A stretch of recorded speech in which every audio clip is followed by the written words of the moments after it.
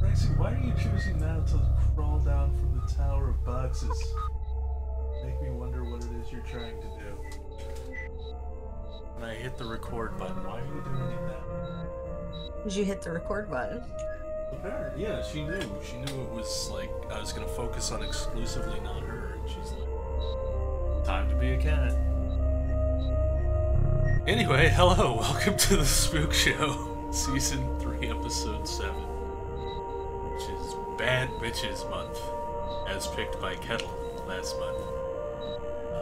And once again, I come to you sans monologue, so I don't know, maybe I'll just like ramble for a minute. So bad bitches, huh? Yeah. Alright, Kelly, you're the one who put us into this mess. Why, what is the definition of bad bitch? Like, I think we came up with kind of a general definition, but I'm curious yeah, I mean, it's, to like, because it's hard to like easily define. So to me, it's a it's a strong female character, but who is also like, I guess in a horror movie sense, like kind of violent and kicks a lot of ass. Right. So it's like you follow them throughout their story, and yeah, they just kind of overcome all the things that come their way in just kind of a, I don't know, I guess a hard ass manner of like, yeah, I can handle this, and I don't know, stroll on through. I mean, The Hunt is the perfect example, which we'll talk about right, later, yeah. in my opinion. right. Yeah, because I mean, it's one of the, because you suggested it, and I'm like, yeah, that's perfect, and I feel like I had a sense of like what you meant, which is probably why my mind immediately went to The Hunt. I clearly had no. Oh no. But it's. I'll talk about why I understand that though, Neffy. Like why. I feel I feel So Rosemary's Baby is like the antithesis of what I would have picked. But I still think it's an interesting inclusion. And I'll explain myself like once yeah, I do it, as especially to why. since you're familiar with the book and everything like that, so I'm sure you've got like deeper lore. Well, it's not even deeper lore, and I'll get into it when we get into the movie. But I love the movie. We're just gonna. Many people do. I mean, it's regarded a classic, so. It's comfy. Yeah. Sometimes. Well, but maybe for you. But it's interesting because, like, you know, another like kind of way you could take it would be like, you know, Final Girls Month. But to me, like, that's not even necessarily like a bad bitch could be the final girl, but it could just not at all. Like I feel like there's variance between those two specific terms. Yeah. At least in my mind, like when I thought. Well, yeah, because you could be a final girl, but that doesn't necessarily mean you're the baddest bitch of the whole group. Right. Yeah, sometimes you might just get by on luck. Yeah. Yeah. So yeah, I thought it was an interesting one. I don't know if the title of the show or of the episode as it goes up on Spotify is gonna be called Bad Bitches, because I don't know what kind of censorship policy they have. It's probably I can't just put the word bitches in the title and it'll be. You okay can. with that. You can. Oh look. Yeah. Oh, okay. In that case, it'll go in uncensored, because I have no problem with it. I have an idea. Hardcore ladies, but hardcore ladies, pornographic sense, but like parenthetically not pornography. But this show is not about pornography. Hard ass ladies this month. You know, hard ass ladies. Somehow that sounds worse. Yeah, no. If Spotify if Spotify allows us, yeah. If Spotify allows bitches, I'm just gonna put bad bitches and like. Assume that people know. Well, you can also put show notes in your Spotify. Oh yeah, I do. Yeah. So if they don't know off of the title, there you go. Yeah, and who knows? Maybe this is like the controversial episode title that'll launch the show into stardom for only way that's about 6 hours before it immediately. C words. Don't fucking tempt me. I mean, I No, dare no, you, no. but like, No. that's just me. No, probably best not to. I feel like bitch is a better word than cunt. Well, yeah. I mean, well, more I palatable. would rather I'll give you I more would rather be palatable. called. I would rather be called a bitch than a cunt. I own bitch. That's fair. So That's fair.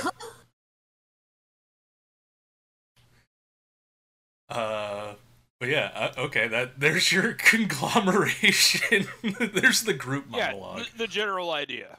Yeah, the group monologue. I feel like that's a good introduction. So, Rosemary's Baby, which is Neffy's pick. My pick was Rosemary's Baby from 1968.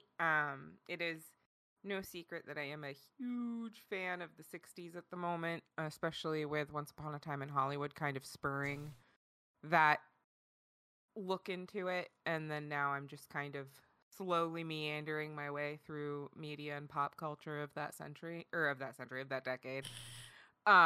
So when Baddest Bitches came up, Rosemary's Baby came to mind, not because she kicked ass per se in a conventional way, but she was a more relatable badass bitch, if that makes any sense. She did the best she could with what she had.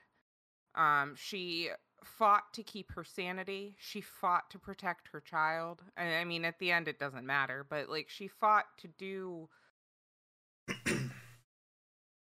That woman got raped in a gangbang in a satanic ritual, and she kept going. Yeah. And she kept getting gaslit, and all of her friends kept dying because, like, she is a badass bitch. She just didn't punch anyone. Yeah. And that was the appreciation I found, like, watching it. Like, there's more than one way to be a badass, and it doesn't necessarily have to be the ability to, throw a punch. Sometimes it's about what you can endure and not potentially turn into a monster yourself in that moment. Now, when the child is born, I have no clue what's going to go on with the little demon spawn child. I have no clue what she's going to do. There's a movie that came out in 1976 that might answer that question. I don't know if I want to see it. Yeah, I've not seen the sequel. Yeah, which I believe is called "Look What's Happened to Rosemary's Baby." Yeah, I have not heard of that. Yeah, I believe it was a TV film, so it may not be the best. That and the fact that no one ever talks about it, really, I don't think. But yeah, that was. Oh, go on. My good lord. No, I completely forgot about some trivia that I wrote down, but I'll get to that in a moment. But yeah, that was because, like, when you initially picked it, I was like, I don't know how well that fits the theme, but like when I was rewatching it, because this is like the third time I've seen it. That was basically my takeaway, where it's just like it's not the typical like what my head goes to for the theme, but it still really does apply, but it takes it in such a different way. But considering the fact that everyone around her who she should be trusting is like flat out lying to her, on top of, being in excruciating pain, on top of being drugged, and she's still kind of pushing through all that. And then especially for me, like the end, because again, I assume you could probably interpret the end like any number of different ways, but for me, the ending is her coming to a decision of, kind of like, I don't care about like how this baby was created. I don't care about all these weird Satanist freaks. That's my baby. So yeah. I'm gonna play along with these fuckers, but I'm gonna raise my baby. And quite possibly, I might also find a way to kill all y'all motherfuckers at some point. Like that's quiet rage that I see in her at the very end. Of It's So interesting. yeah, well, that's how I saw it, at least. That's interesting, yeah. I didn't see that. well, at the end, it actually is a demon child. Yeah, it's straight up a Yeah. demon child. Yeah, it's straight up a demon child, and unfortunately, the end of the book, from what I recall, does not end quite so dominantly. Mhm. She is just she goes into that it's my child, I will love it. That Yeah. kind of, yeah, she goes into that, not so much the I'm gonna murder everyone, but she's just like, I I'm don't care probably how it looks. extrapolating on the I'm gonna kill all y'all motherfuckers, because like that's what Yeah. I want her to do. Yeah. So I may be projecting a little bit on that, but at the very least, to me, at the very least, it seems very clear that she's like, I don't give a shit about any of this weird satanic bullshit. I don't care that the baby is half demon. That's my baby, and I'm gonna protect my baby, and I'm gonna raise my baby. Whether or not I raise my baby to eat all these fuckers that fucked with me, well, maybe the sequel like delivers on that. I doubt it, but maybe it does. That's my happy extended ending for this movie. Yeah. She looked like she conceded to me. Like, and I could that, see that Yeah. and takeaway honestly, too. like, I watched this movie a few times before watching it for Spook Show. In fact, I watched this movie last year around the same time, actually, because it was on some streaming network that I was like, oh, Rosemary's Baby, let's watch it. And Hmm. I legit at the end was expecting murder with that knife at the end because Right. it was Rosemary's Baby is a story not unlike The Yellow Wallpaper. I don't know if any of you read that. I read that in literary school where this woman is Yeah. being gaslit and I she's know kept of in it. the attic. Yeah, I've heard Yeah, the name. yeah, it's very much that, but baby, satanic baby involved. And Mhm. I think, like I was gonna say in the beginning, like I could see why um it might be considered that she's a badass, or because it's highly regarded as a big feminist movie, but I don't think it's regarded a feminist movie in the way that you might think of that right off the bat. Like it's basically why feminism needed to start, because she was so dismissed, because she was so gaslit, because she's so codependent on her husband. Um and these people around her in her community to help her. And I I think that derives from the speculation of how women were in this era that wasn't so long ago. And considering the current climate, still are gaslit, dismissed, and codependent, and made to believe they're out of their minds for trying to take a stance, but ultimately they're repressed. So I think that, like, she's by default a badass for having gone through it, but by a standard of badass women, I expect what Kettle was describing in the beginning. And I expect more from someone who's trying to like instinctively protect her child no matter what that child would become. Because like for the most part, I was like, the money you took was a lot of money. Take that money, assume everybody's in on it. Get your cute pixie cut baby have an ass far away from John Lennon's old digs as possible, because that was John Lennon's house. Yeah, yeah. And don't trust any fucking person, because they're probably all in it and after your Satan's child. So get the hell out of there. Raise your demon baby elsewhere. And one last thing too on why I was kind of like, well, badass women, like as far as what they were depicting as witches, like witches were an idol of what feminism should be: free, wild, making your own decisions, taking your own accountability, strong, don't need no man, like that sort of thing. And they were put at the stake, and they just kind of perpetuated that whole stigma. And I was like, I mean, if it was a highly feminist movie itself, they should have put them in a better light, because that might have made for some badass by my standards. But that was my take on it, because she gave in at the end to me. I was like, wait, what are you doing? What are you doing? Don't stay in the house with that baby and these bad people. Go. Sometimes Go. Don't yeah, give in. Don't sometimes give you in. can't. Like, God, Well, I mean, shit, hard. fight your way out of it. No, sometimes it gets hard. That's why I think I love it so That's much. life. Because it is, but when you fight something that hard and that fast, like, I don't know, sometimes some people's like ability to fight stuff like that, it's relatable is what it is it's you're stuck in a situation and everywhere you turn everything is against you, so you're doing the best you can with what you have. And I don't feel that her conceding at the end is necessarily like, it's not a good thing, don't get me wrong, but it's also it's it's life.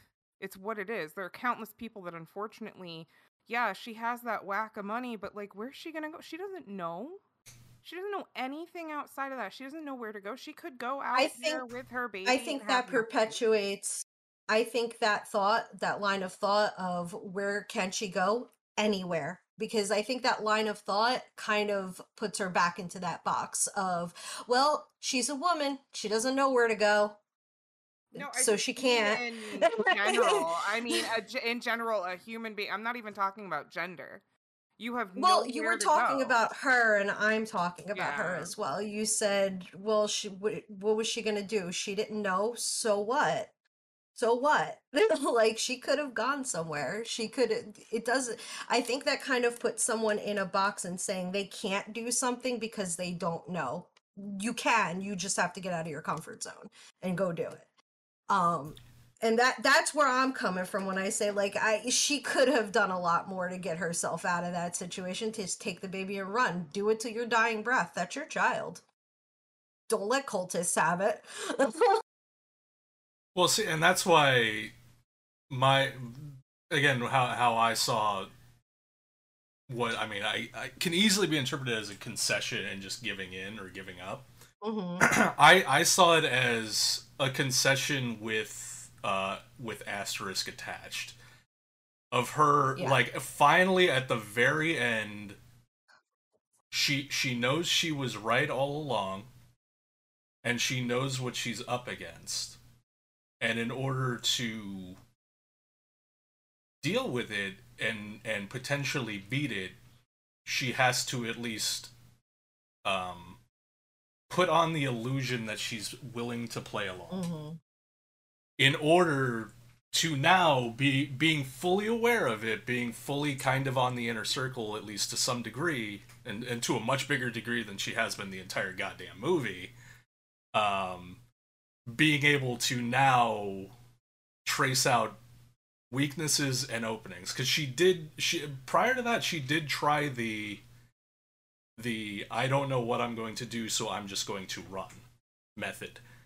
And it very Yeah. quickly led to her winding up right back even tighter into their clutches. So I think That's that what was I'm worried her about with your getting interpretation. wise to it and realizing, like, okay, I can't just run. I tried it, it didn't work. So now, and I also think now the baby isn't, conveniently, inside my body.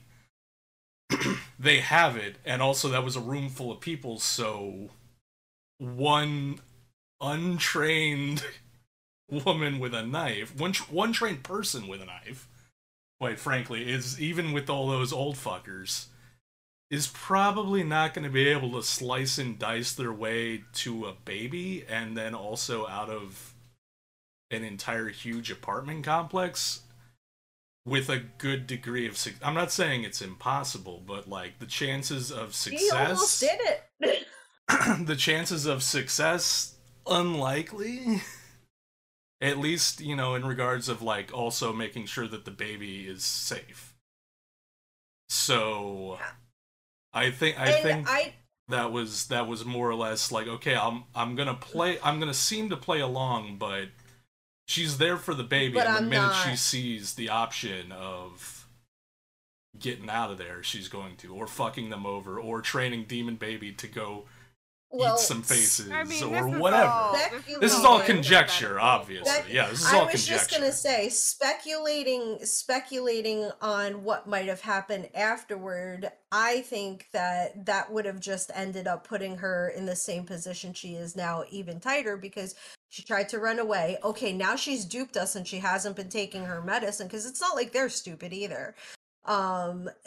Now we've really got to watch her, especially with this baby that we're supposed to be worshiping. So if we're talking about speculation, I don't think at this point she would have ever gotten out of it, and that's the reason why she conceded. But as a character herself, I think she was a character to portray how oppressed these women were, and still can be. But does that necessarily make her a badass? I mean, for having lived through it, yeah. Her actions afterward, nah. She could have done more, in my opinion. But again, conjecture. Yeah. Well, then, To yeah, keep herself from getting to that situation of giving up. Like, I can only say that if I had, what was that, in the 70s, she had grabbed $100 in the 70s, that would have gotten you far and a new apartment. Get on a Right. bus, girl, go. Well, at that Get point, the hell out of there. yeah, I mean, at that point, though, like, she was in a room full of them, and the baby was being closely guarded. Right. I mean, it was still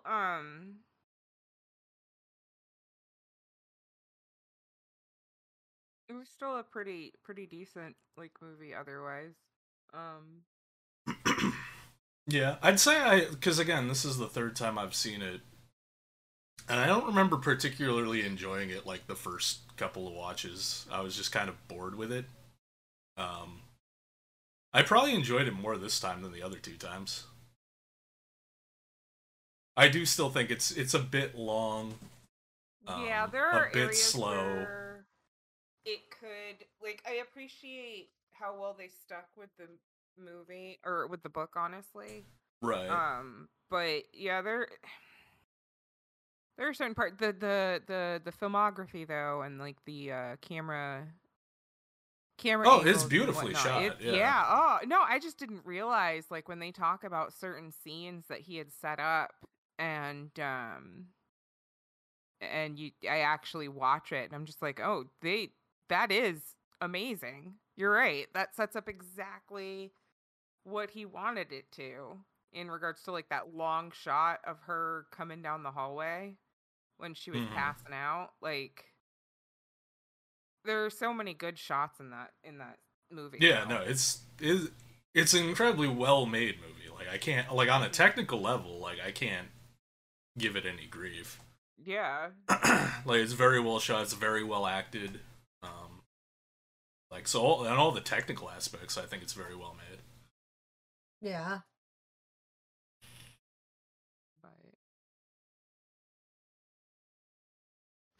What did Kettle think about it? Kettle's been here really silent. Oh boy! Goodness gracious!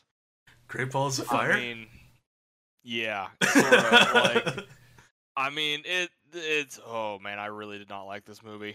Yeah. It's already one of those things. Like, for me, I'm not real into that age of movies, like 60s, 70s type of stuff. Like, Right. I'm already not real into it. To what you were saying, it's kind of long, it's kind of slow, and I don't think that she's particularly bad in any sort. Maybe not any sort of way. Listening to your guys' takes on it made me appreciate maybe that a little bit. Like I can see where you're coming from. But to me, it kind of felt like she was just entirely going along with everybody all the time. Like when there's that thing, it's like, oh, I'm pregnant, and then the neighbors are like, oh, well, we're gonna make you go to this other doctor. I'd be like, go fuck yourself. I have a doctor. Yeah. I will continue to see my doctor. I don't want to drink your like weird smoothies. Like it. Oh man, and It's yeah, nasty like, looking smoothies too. Yeah, they What really if- grossed me they out. look I was really like, don't. gritty. I What was if like, what if "Don't- Alan what Pastor was mother?" like, here's a smoothie? Would you drink that? No, because like, I'd be like, stick to tacos, my man. Or at least taco burrito filling. Yeah. No So, taco I mean, yeah, smoothies. it was just a lot of that. Like, I mean, Yeah. like, I can kind of see where you guys are coming from, but yeah, it was just kind of long. I don't much care for that era of movies. It kind of felt like not a lot happened. Like, I was talking to my girlfriend about it, and she's seen it before, and she also doesn't much care for it, and she kind of described the entire movie as just like, well, something's wrong with my baby, huh? Weird, and then like just Bit weird in it. Yeah. Bit Weird in it. Yeah. And I feel like that was my initial takeaway from the, like, I don't know, like, I guess having, like, going into it, having seen it a couple of times previous, I'm like, well, I know what this is gonna be, so, like, maybe in some fashion, like, one, paying attention to it maybe a little bit more closely because Spook Show, and also having to, like, count all the little things, and then secondarily, kind of, like, being aware of, like, what it's gonna be. Like, I was a little bit more desensitized to it. Mm-hmm. Yeah, this was a first viewing for me. But, yeah, I remember my initial watch, like, that's basically, like, what you're describing was my thoughts the initial time through, where I'm just like, fucking seriously? It's just like, fucking do something. Yeah, now that said, I rail against this type of, like, being this type of person as a woman so much that I don't know. She just leaves me a distaste in my mouth. She's just too much of a wilt. Yeah. I mean, I can see that too, yeah. I definitely feel like people see it as a classic. I think, like, for the time, like, I'm sure if I saw this in 1968, like, you know, it'd be a whole different thing. And that's why, Right. like, I feel like with some of these, like, it's harder for me to appreciate, aside from the fact that I just don't much care for the style of that era. Like, because I like kind of stuff from the 50s and that whole type of thing, but that's really the exception. Anything earlier than, like, the 80s that's, I guess, not the 50s, I'm kind of like, Right, you know, yeah. it just doesn't do much for me. And yeah, at like 2 hours and 15 minutes, it's like, It's man, long, yeah, it's Yeah. a long flick. I forgot it Yeah. was that long until I put it on. I'm like, fuck me, it's like almost 2.5 hours long. Like, holy shit. clear your schedule. Yeah. So that's yeah, kind of my rants against it. Like, I can appreciate your guys' points. So like I enjoy hearing, you know, the alternative view, but yeah, for me it was just kind of hard to watch. Yeah. Could you imagine? All right, let's put me. Let's put me in Rosemary's place for a second, as if. But, could you imagine my husband being full of shame instead of concern for me, like when I went to a mental hospital because he's fucking gaslighting me? Could you imagine? I'd be so pissed. But like, get the fuck! You did this to me. You got me into this cult, you son of a bitch. Yeah, always discuss entering into a cult with your significant other before entering into the cult. Because who knows? They might be in it. Like, this is the Breaking Bad situation all over again. Like, if he just talked to Skylar and be like, hey, I'm thinking of creating a meth empire, she might have been into it. And she was just pissed off because she found out after the fact. And she's like, well, here's some mess I gotta deal with. Like, so, like, if he had just been like, hey, dear, our kooky old neighbors are, like, Satanists. And Well, they could you and they imagine- got a plan to make me famous. Are you in? Like, we might have to give them a demon baby. Like, that you might have to, like, be impregnated with. Like, are you cool with that? Like, just, you know, do the flyby. Like, see, like, gauge it. Like, hypothetically speaking, if I got really rich and famous, would you be okay with renting out your uterus for 9 months and then, like, not having to worry about the demon spawn at all? Is that cool with you? No? Okay, well, we're totally not doing that. Well, it was even like, could you imagine me coming home with a pixie cut and my husband going, "You paid for that?" I'd be like, "You want me to pay up your ass? Because that's what we're gonna do next." Or the doctor going, "I thought you weren't gonna read books. Ectopic pregnancy? Puh. Get the what? I'm going to another doctor. Thank you very much." Like, get the fuck out of here. These men, man, I could not have lived in this time. I would have been in jail. I would have been in a mental asylum, being locked up, being told I was crazy, and getting electrotherapy treatment straight to the zaps in my brain. I don't know. It's just I get the relatableness to her, and again, why people call this, or regardless, a highly feminist movie and book, because, you know, the lead woman is portraying something that readily happened in a lot of households, but the whole reason it doesn't happen, quote unquote, as readily is because women were like, "All right, I had enough of that shit." Well, I mean, a safe probably summation is probably, you know, more or less probably it's not aged well. So, and the fact that Kind of how I feel. it's like over 40 years old, like almost 50 years old. Like, yeah. Or wait, hold on. Am I doing the math right? Is 70s? 68. 68. 68. So how many years is that? Like, it's got to be at least 40, right? Yeah, because 40 would have been It's 2008. 54, or yeah, 54. 54. Yeah, a movie that's over half a century old, like, it probably doesn't hit the same now as 46. it did No. 5 They decades tried, ago. They remade it. I did see another thing called Rosemary's Baby. I didn't know if it was a remake, but it was a remake. Apparently, I don't know. It I'm must curious, be, because though. I've never even heard. I didn't even know they remade it. So it must have feel like, sucked. again, that might have been the one that I had watched, and there was a lot more murder to it. But I Maybe. swear it was Rosemary's. But I don't know. You know what? If Lupita, you're not really in it for me this month. You tried really hard. All right, a biased viewership. I get it. I mean, come on. But yeah, Rosemary. It didn't. The only thing I gave it was favorite poster. I do love that poster. Yeah, that poster is pretty badass. Mm. Yeah. It is. I had a hard time choosing posters this time. I had a don't. bit of a trick, but it was really between two things and two posters, and from the look of it, everybody else gave my runner-up poster the vote. So it was between this and Us for favorite poster. Mm-hmm. Gotcha. Yeah, that's all I got from me. Yeah. Yeah, Rosemary's Baby got it shared scariest movie with Us for me.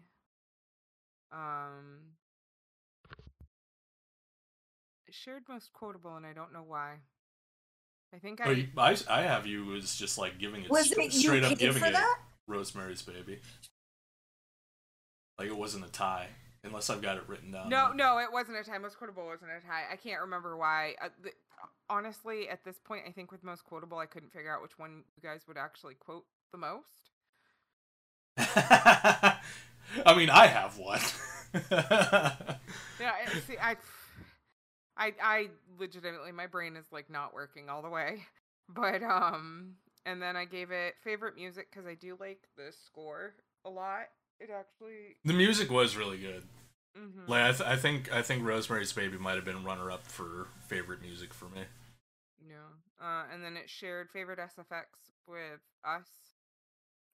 for me, and the reason was just simply because yes, I will admit the film is dated in certain aspects, but Right.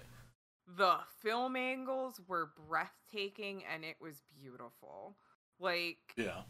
For me personally, I just enjoyed the camera angles and whatnot. So that's kind of, I guess, what I take into consideration with SFX for myself. And then it got surprisingly most entertaining.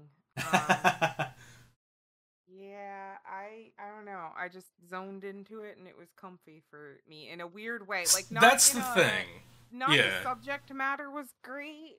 It's just I don't know. Just the way that they talk, the fuzziness of the film, it gets me.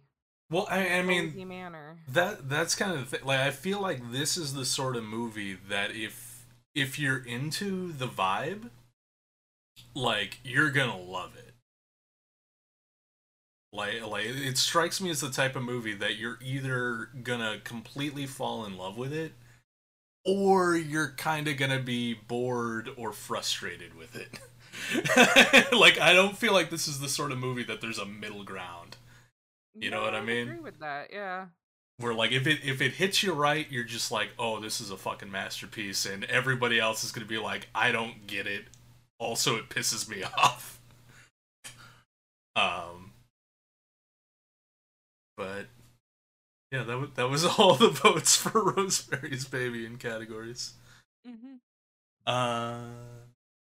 So I suppose we can move on to... They both came out in 2019, and this is how fucked my head has been. I could have looked up which one came out first in the year. I didn't. So we're going alphabetically, which means next up is... Yeah, I went alphabetically. Yeah, next up is Kettle's pick, Little Monsters. Yeah, taking a turn from the horribly depressing to kind of lighthearted, but still really violent. Yeah, this is another one. I've seen this one before. Kind of a cute, fun little horror comedy, but also with kind of the still having the badass lady angle. I really enjoy this one. It's just kind of a I don't know, fun, comfy horror comedy. I really enjoy all the characters, especially Teddy McGiggle. He is something else. That man, kind of a sociopath, but at the same time, it's he's funny. When he's just talking about fucking all the kids' moms. Oh man. Yeah. So yeah, I just all in all a really, I guess, fun kind of movie. You're rooting for everybody all along, and it has the redemption arc of the lovable loser protagonist. It just a kind of a lot of, I guess, tropes that I enjoy, along with being pretty lighthearted and also having I think some absolutely fantastic practical effects, especially for as small of a budget movie as it was. Because it was just a little, it was a Hulu exclusive movie. I did see that. Yeah. It was just it was an Australian Hulu movie or something. Yeah. Yeah. So all those combined, I think it put together a really nice little entertaining package that, yeah, I will happily watch this one again in the future because it's just really fun overall. See, I feel like this is the one.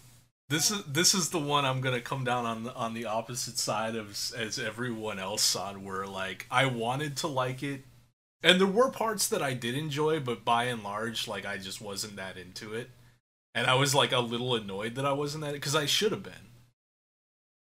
It gave me vibes of back when we watched what was it, From Beyond, where I'm I should enjoy this, but there's just some, and a lot of it, there are bits of it that I do really enjoy, but there's just something off that is just disconnecting me, and I struggled so hard with trying to figure out what it was that was kind of irritating me about the movie, and why it wasn't landing the way that clearly they wanted, and clearly it should have.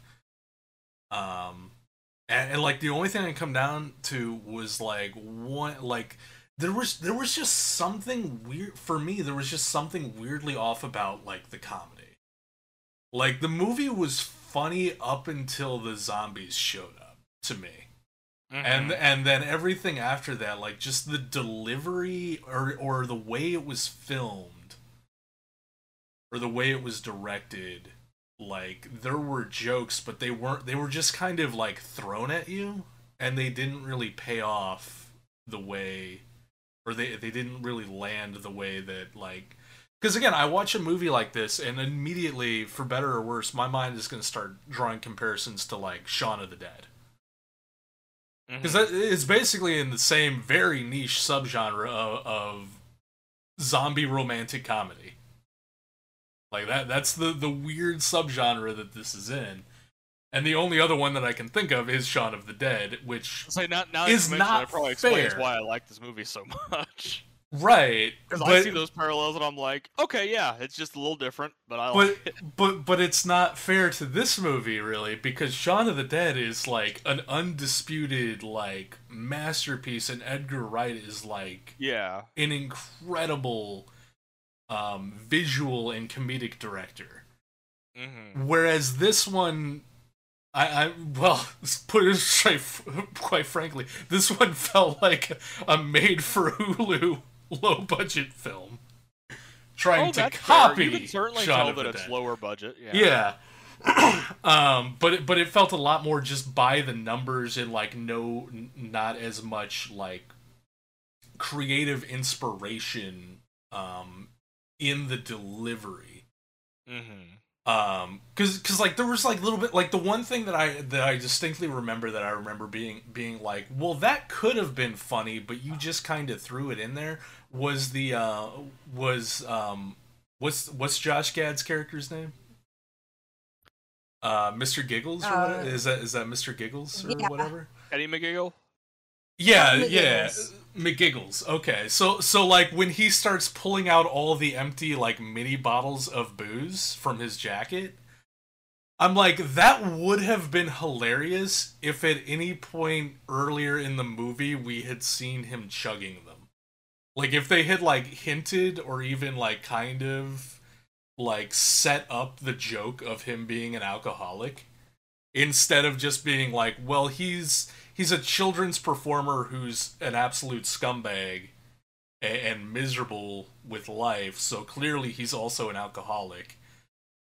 Like, it jumped to the end of the joke, like the payoff of the joke, which is he's out of mini bottles of liquor and has to then start drinking other stuff, which is funny, but like without that setup for me, like I was just like, wait, where did this come from? Like, why is he just randomly pulling out little party guy. Well, yeah, like it's easy to like make the because it's such a predictable stereotype that it's easy to like make the connection and be like, oh, well, of course. But it just didn't land very well for me. That, and there was never like, I never really felt like anyone was ever really in danger. Because for the majority of the movie, the zombies are just kind of standing there. Let me touch on that before we switch that subject, because it landed for me because I feel like he was put there to promote the difference between, what was the main guy's name? I can't remember now. Nick? Dave? Derry? No, that's Derry? no, that's Letterkenny. Sorry. It's Whatever. Dave. I got that. Okay, so he was put there primarily as like kind of like a promotion of what Dave came from and Right. was now turning into thanks to Lupita's character, because because he totally, like, she turned his whole life around from day one, and that's kind of where this dude was at. He was getting drunk, he was screwing around, and just no job, but not actually screwing responsible. around. That was the girlfriend. Oh yeah, no.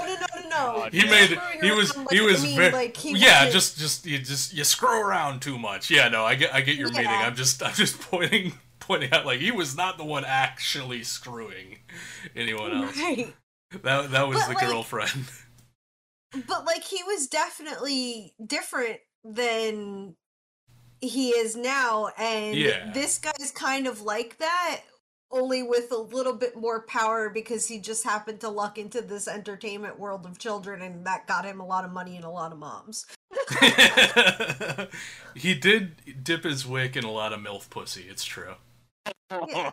So it was already kind of set up, it just wasn't the character that set it up to me. And that's Right. why it landed like this movie. I love this movie up and down. When the zombies showed up, I omega lulled. And then Lupita in general was like, well, okay, change of plan. Anytime something happened, and she just had a way of weaving in and out of things and situations. That was the thing and I was Right. I just loved like, so I much love was just her. how, yeah, like the ingenuity and the like, because even there was that part where she's like, "I'm terrified, but I have to let the kids think that the adults are in control," and it's like, holy Right. shit, like, yeah, that's some badassery right there. Yo, Yeah. the And way she just kind of turns and makes it still seem comfortable. Like she's hugging him, but she's also got something pointy in his side, and she's like, "Listen, these children are the most important thing to me, and I'll kill you." Yeah. Like, yeah, and I can see the and honestly, like, pre-zombies showing up, I was having a lot of fun with like, the whole scene with him getting his nephew to dress up like Darth Vader and pretend to be Darth Vader to go try and win his girl. Like, that whole scene was incredible. I fucking loved that That was scene. really cute. Um, It was. So and beyond that, even past the point where it was like kind of starting to lose me, like I can see the charm. Like there is, like, it's a charming little flick. It's just like it wasn't charming me necessarily and like and the like for probably like the last half of the movie, I was like, this isn't charming me. It should be. Why not? Like I was angry with myself. You know what I mean?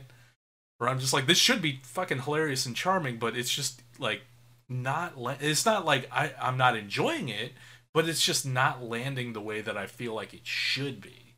It just kind of is existing. So like I kind of just like got in my own head, and I was like trying to like self-analyze like why it was like maybe part of it is just that I to be fair, I think this is maybe only the second movie, and movie is in quotes because the other movie I can think of that I know him from is an animated film. But like maybe I'm just not a fan of Josh Gad. Like Josh Gad came across to me in this movie as like a weird hybrid between Jack Black and Ryan Reynolds, and he didn't really pull off either either really replication like I can that see much. But at the same time, like, there were little moments with him that I'm like, he could be good if he wasn't trying to be someone else, like, the whole time. Mm-hmm. But it, like his like when he's in child performer mode, like I was just like, is that like, I know it's not because I've read the cast list and like I have eyes, but I'm like, that could be Jack Black. And then when he gets into like, I fucked a lot of moms mode, I'm just like, you're trying to do like the off the cuff, like awkward, like not offensive but kind of offensive humor of like a Ryan Reynolds, but Ryan Reynolds can pull it off because Ryan Reynolds has charisma and charm, and Josh Gad is unfortunately Josh Gad. I'm sorry if Josh Gad ever listens to this. I'm sure you're a wonderful dude. I'm critiquing the performance, not the person. And I have very limited exposure to your work as an actor, but like one of them was Frozen, and you know that's probably not a fair assessment because that's an you shouldn't go animated. It's an animated snowman, and I preferred Tangled. So I didn't really like Frozen, and then this one, which is probably, you know, to be fair, you probably didn't bring your A game for the Hulu original movie. I'm willing to extend him that olive branch. God, I But hope yeah. not, 'cause I hated him. Okay, I'm not alone. Thank fuck I'm not alone in that. I enjoyed his annoyingness, but I understand that he was completely just like an annoying prick. Yeah. So like, but to me, it just kind of clicked with just like, you know, your whole thing of just like, oh, the alcohol bottles. I'm like, yeah, he's out of alcohol. Like, we definitely saw it differently. Like, I can see where you're coming from, where like Right. that additional setup would have made it better. But in the moment, I'm still just kind of like, yeah, he's out of booze.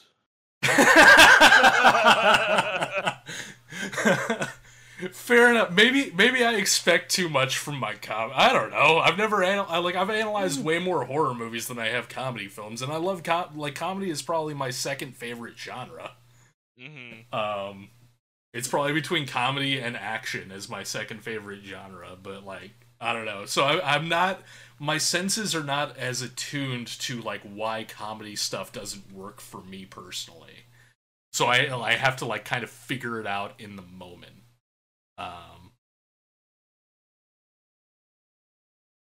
But that is nice to hear that I wasn't the only one completely just annoyed by Josh Gad's character. I couldn't stand him. The moment it opened with the couple screaming at each other, I was just like, oh my god, what's going on here? See, I didn't hate that. Like, I kind of liked that as the opening, because it was just so goofy. Just being able to do that is kind of impressive, just as an actor, honestly. Right. Like, to be yelling yeah, I assume there's a quote unquote script for that, but like, right. It's but just, I don't know. It's impressive to me. Like that being like just like the through line for the opening credits with the little like mini scenes of them when they're not yelling at each other interspersed between I thought the opening worked really well. Like I laughed at that. Like I was very amused by that. Oh no, it wasn't so much like oh, this is going to be a terrible movie. It's going to be like, oh my god, how dysfunctional is this going to fucking be? Right. And please don't, like, this is funny, but please don't let this be the entire movie. Right. And it wasn't, to be fair, it was not. Like that a prick throughout like the first like 70 years of it. I also got a good chuckle when he bashes the kid's head with the door. Oh my god. That probably just makes me a terrible person, but I love it when fictional children that are dicks get comeuppance from adults. Yeah. Fictionally. There were two zombies, by the way, in chains coming up behind Lupita when she's headed for the bus. And that was so reminiscent of Michonne. And if you're going to know anything about Lupita, she and Danai Gurira are very, very good friends. And I wouldn't have been surprised if Lupita looked at her girl Danai and said, "Oh, I'm putting your pet zombies in my zombie movie. Let me take that." I love her. I do really enjoy her. This of the stuff I've seen her in, this is probably my least favorite performance of hers that I've seen, but that's not an indication that it was like I thought it was a good performance. Like I did really enjoy her. Mm-hmm. It's just the other things that I've seen her in are so much better. You know what I mean? I don't know. I mean, like, yeah, for sure. If we're talking about like horror movies or Black Panther or something like that, I would say yes. But something about her little sunny disposition and her little sundress. That was very charming. Yeah. And she's still singing songs to her little preschool children. Not preschool, but her little children. Her character was so dedicated to those kids, and you could see it down to like the very beads of sweat on her skin. Like she puts everything into every role she does. She puts everything, and I'm like, that intensity comes from somewhere. You're just talented. Go girl.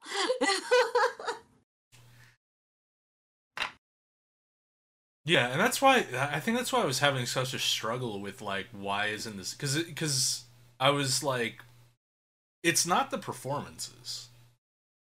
Right. It's not even necessary. Like, whether or not I like or dislike Josh Gad, like, it's not even so much his performance. Like, it was something else. It was something like, ephemeral that I couldn't really place my finger on. So like I had to come down with like it's something with the directing. Like it's directed just and shot just so by the numbers that it doesn't stand out.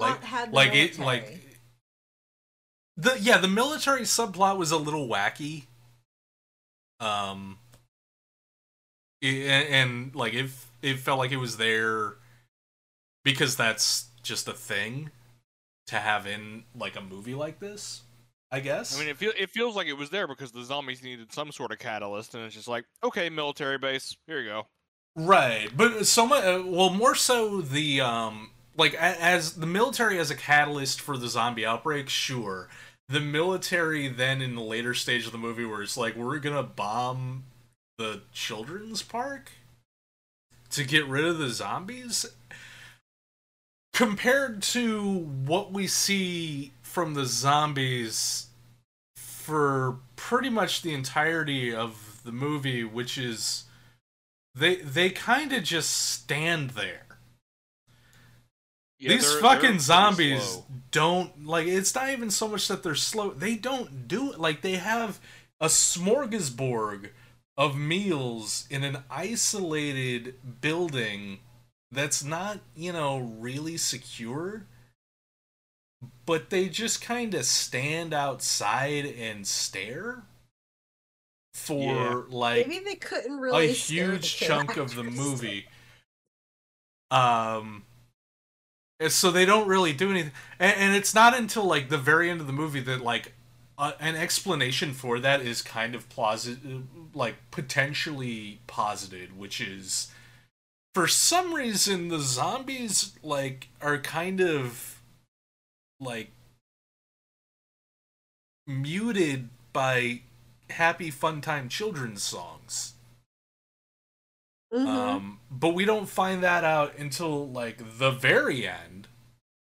And even then that's only kind of like a setup for the payout of like them getting up to the military guys and being like, it's okay, just sing them a song and they'll calm down, to the military guys being traditional military guys and being like, alright, kill them all. Which is like the laziest joke ever. Which is saying, because like I don't think all the jokes in this were lazy, but that one was a lazy joke.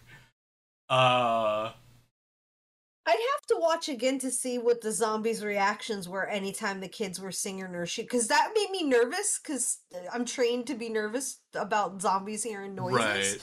Right. And then being attracted to that, but I feel like, and maybe I'm just positing this myself now, is that they were a little bit more lucid whenever she was singing songs to them at night, or, you know, yeah, that was supposed to be a comment on how charming her character was supposed to be, that she was so charming as a teacher and a caretaker, that the zombies were basically just more children in her care. That they basically, like, she was so charming, she charmed the beast.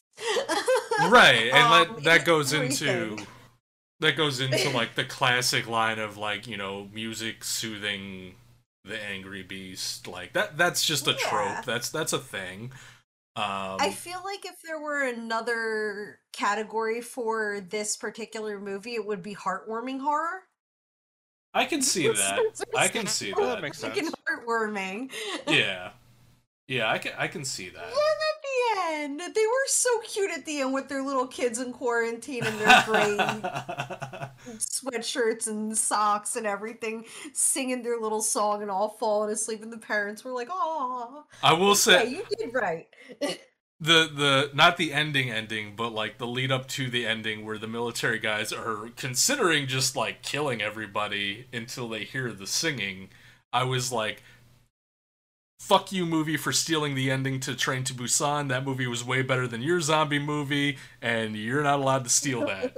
Or if you are gonna steal that, you gotta at least make it way funnier. You gotta make the charming loser guy get like take a round to the shoulder or something before they figure it out. And him like yelling at them, being like, "What the fuck are you doing?" Like, you gotta do something more than just straight up steal the climax to Train to Busan. Alright. Personal opinion. I don't know. Was I the only one that got Train to Busan vibes off of that Look, bit? I can't remember. I have to watch movies over and over and over and over again because you had to remind me that I'd seen Us. It's true. Yeah. I still get lines from Lord of the Rings wrong, so yeah, for me, I wasn't with you on that. Anybody else? Anybody else get Train to Busan vibes off of that little segment? It did not click with me, no. But you see where I'm coming from, right? Yeah. Alright. Yeah. I'll accept that. I'll accept the fact that, like, for some reason, my encyclopedic photographic memory for movies is not universal. Thank you. Little Monsters got nothing from me. I apologize. Oof. Listen, here's the thing. 2 movies from this month that we've not yet talked about, so I guess you could guess which ones they are, I really enjoy. So, it was a little tough. And again, this was weirdly, of the ones that we watched this month, like, this was the one that, like, landed the least with me. And I'm a little upset with myself that it didn't, that it's that case, because, like, I wanted to be Charmed. It's okay, Kettle, because it got comfiest for me, sleeper hit for me, favorite music, and most entertaining. You also gave a favorite kill. Oh yeah, favorite kill too. Oh yeah, I was so happy when the giggly motherfucker When died. Josh Gad died. Well, that Oh and my just God, the way what it a cool happened, because death, just like too. his Yeah. face ripped off. Yeah. Yeah. That was so That was a cool. very I cool was death. like, that was good. Yeah. Because anytime they were away from the children, a gory death happened. Like, they wouldn't do that around the little kids. I mean, to promote that, hey, little kids are in this movie, you know. It's kind of funny that it's a sweet kindergarten class. Right. But yeah, no, his face getting ripped off was cool. I was like, his mouth is gone. Bye. Finally. Someone shut him up. Yeah, so it got a... Oh, sorry, go ahead. No, I'm sorry. Go ahead. Oh, I thought you were in the middle, or done with your list. I wasn't sure if you were still in the middle there.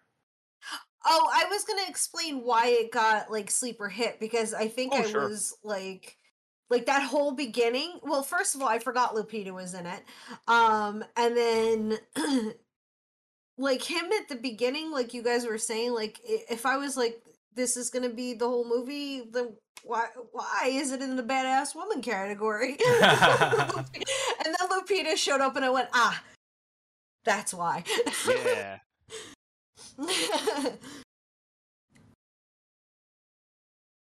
But That was yeah, all, so sorry. oh yeah, you're fine. Same same deal for me with the favorite kill. That was fantastic. It was also the comfiest because yeah, just kind of funny, lighthearted. You know, doesn't take itself too awful serious. Most quotable because I enjoyed a lot of just the sarcasm and the quips and the banter. I really like that type of stuff. And then favorite special effects because I loved the practical effects throughout the movie. That was one thing that I think it did absolutely fantastically, was the use of just all the zombies, and yeah, Teddy McGiggles getting his face ripped off. Oh, I loved it. And that was everything from me. I gave it other than the douchebag being douchebaggy at the beginning. Yeah. Oh wait, I don't think you got to really go into detail on this movie, did you? I skipped you, didn't I? By all means, go into detail. I mean, I didn't really have a whole bunch of other than what was it was just delightful to watch, honestly. Other than the beginning of it, and his assholery and like the fact that I'm just like, why were you ever born? God, he's just so self-centered. It cannot. And I'm glad he changed. But no, it was I turned my brain off for the science. I just didn't care. I was like, I don't care that the zombies don't really zombie too much. I'm alright with this. And I was like, it's cute. And then like honestly at the end where they were all singing Shake It Off by Tay Tay. You know? I mean, can't help it. Like it was a good little I don't care fun flick. Mm-hmm. Like that was pretty cool because she kicked ass, she took names, and also it's just really cool that not only is it a female driven lead, but she's also a black lead. So Yeah. like double bonus points, man. Like and like I feel that there was some pretty good chemistry there. So but it got favorite story for me because it was kind of ridiculous. And honestly, I would stay at it for a day in the life of tiny child Vader. Yeah, no, I love that kid. That kid was great. Even past the point where like it stopped really kind of making me laugh. Like every time that kid, like the whole segment where he runs out to go get the tractor and he like does the force pull to close the gate, even though it's not, you know, actually the force. It's just a zombie bumping the gate and it closes. I'm like, all right, this is where the charm is taking effect. I love this kid. Adorable. Like I'm just like, yeah, you tell that gate to close, or yeah, you tell the door to open. Like and just where one like I think my favorite part is where he angrily storms out and leaves the kid. And then he has to come back and he's like, come on. And he goes, I am Vader. Oh, at the girlfriend's apartment, he's like, this is the last time you'll ever see me. And he closes the door. And you don't see that the kid's still in the apartment, but like, you know he is. And then they cut to the wide angle. And it's like the kid's just standing there. Yeah. No, I loved that scene. Do the voice. No, that kid was like that kid and his interactions with that kid were great. Like that's where the charm really landed for me. Yeah. But and yeah, but it got sleeper hit for me too, because like honestly, it was kind of it's in where stuff is like super serious. You know, it's kind of nice to have something cute that doesn't make a whole bunch of sense and doesn't make me have to think too hard. I can see that. Mhm. And that was it for me. We got 2 more movies to cover. We do. And we're gonna continue with Us. Yeah. Okay, Which was your pick? It was my pick, and again, not to gush about Lupita, but I'm going to gush about Lupita. The credit to her playing badass characters just solely goes to her being a badass herself. I did find it extremely difficult to monologue this, and it wasn't due to the fact that we saw her display like the most graceful and charming weaving of femininity and strength in Little Monsters. It's because she's packed with so many facets and takes her chips at the glass ceiling and tears down the idea that being a woman doesn't equal 2D weakness that made that difficult. So the coolest thing that I find about her in any role is that we're seeing her legitimately become a hot commodity just for being her. And all that to say that she's just perfect for Adelaide's role. Because who better to pull off the undulation caused by Peele's ingenious way of forcing the audience to reform the way they think? Us is basically a master display, and his chip at our social structures that maltreat minority classes due to fears or comfort zones, and even in places of privilege. And it's good to hear that that seems to be continuing. Nope. I've heard lots of good stuff, and Kettle, you kind of said it was great too, huh? Oh yes, absolutely. Go see it as soon as you can. It's really, really good. Now, if us stopped at social cultural norms, he would have still had an amazing movie, in my opinion. But that's a thing. He goes above and beyond. He brings our new way of thinking in to make us question our roots, and the family cannot rely on anything but basic instinctual survival methods if they want to stay alive against their greatest enemies, which are other versions of themselves. Um, I thoroughly enjoyed it the first time I saw it. once I started, Once you remembered that you had seen it before, yeah. Yeah. The second was even better. One of the things that I want to point out, because Lupita was the main person of this story, and again, I love her, is that she had to publicly apologize to disability groups with spasmodic dysphonia, who saw her use of the condition as read as stigmatizing, like a creepy character with a creepy condition was what they were trying to protect the people that this affects. And Right. just to put out there, like, it's a neurological disorder where the vocal cords spasm and distort the voice, because originally when she was talking about why she chose that direction and why Peel encouraged her, is because it's brought on by trauma, and she's got two characters who are really, really traumatized. Right. But it's actually just a neurological disorder where the vocal cords spasm and distort the voice based on airflow. And from a little bit of research on penmedicine.org, I did, it causes can range from just having recently had surgery or a virus or neurological disorders like Parkinson's. So yeah, she did a really good job. She actually did study someone with it, and I think it was John F. Kennedy Sr.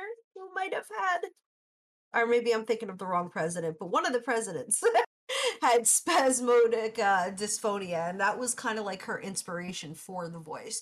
She did apologize for Okay. it, though. She was like, I wasn't trying to demonize it. Like, I And really did study it, and it was supposed to be not to make this character scarier, but to like make her more relatable to yeah. people in general, because she's a very relatable character. Right. And like so this is the first I'm hearing about any of that. I did not know Mhm. that one, that disorder existed, and two, that the speech patterns or the voice of that character was inspired or by that at all. So I just took that as she came from a world where, like, it seemed like the people in the mirror tunnels, I think is probably the best way of describing it, is like very nonverbal. So it like the reason why she was able to like have language at all is because she did not come from that world, but she grew up in that world, so she had lost um kind of like the ability, or she had a diminished ability to use verbal language because she came from a world where verbal language was not really a thing. That's how Mm. I took it. So I didn't know that it was based on an actual condition at all. Um, and I Same definitely impression I had it while and you were I talking. yeah, by all means, but like and then also like, so yeah, I didn't see like that element of that character being like necessarily not even a scary thing, and certainly not like a demonizing thing. It was just like an element of the character that the character um clearly struggled with speech, which made sense given where the character came from. Like, even before you Hmm. know the twist, it makes sense that the character would be struggling with speech because everything that we have seen from that side of things is nonverbal. Aside from like Yeah. grunts and growls and shrieks. And they even say, like, or she even says at one point, like, we were born special and you know it. And once you figure out what the twist is, it kind of goes along with the whole theme of what we do down here dictates what you do up there. And now I'm in a world that wasn't meant for me. Yeah. And that kind of why they all have scissors. It's kind of like a rope tightening on someone's throat like that. Yeah, if anything, that's what it felt like. It felt like she was being, like, trying to speak through being strangled, like, trying to speak through being at the end of a noose. Which I didn't consider until right now, but, like, that whole, like, the tethering and the untethering, like, that ties together. As far, at least in my mind, it makes far more sense in that context than it does that it's meant to represent an actual neurological condition. And it wasn't a president, but it was one of the. Robert Kennedy wasn't one of the presidents. No. No, I believe he was a senator. I believe. Okay, so it was. I'm Robert taking a F. guess Kennedy at that. Jr. Mary, was Robert F. Kennedy Jr. a president? No, right? No, not a president. He was running for guarantee president, that. but then he got killed. Mary said. Yeah, yeah. So, yeah, so it was that, and to quote what I was, this was on Forbes. It's a very. Is this her? Hold on. She has also met with people with a disorder. She said, it's a very marginal group of people who suffer from this. I thought that I would offend them. The thought that I would offend them is not my intention. In my mind, I wasn't interested in vilifying or demonizing the condition. I crafted Red with love and care. So much as it is in a genre-specific world, I really wanted to ground her in something that felt real. And so for all that, I say sorry to anyone I may have offended. So she's just Lupita.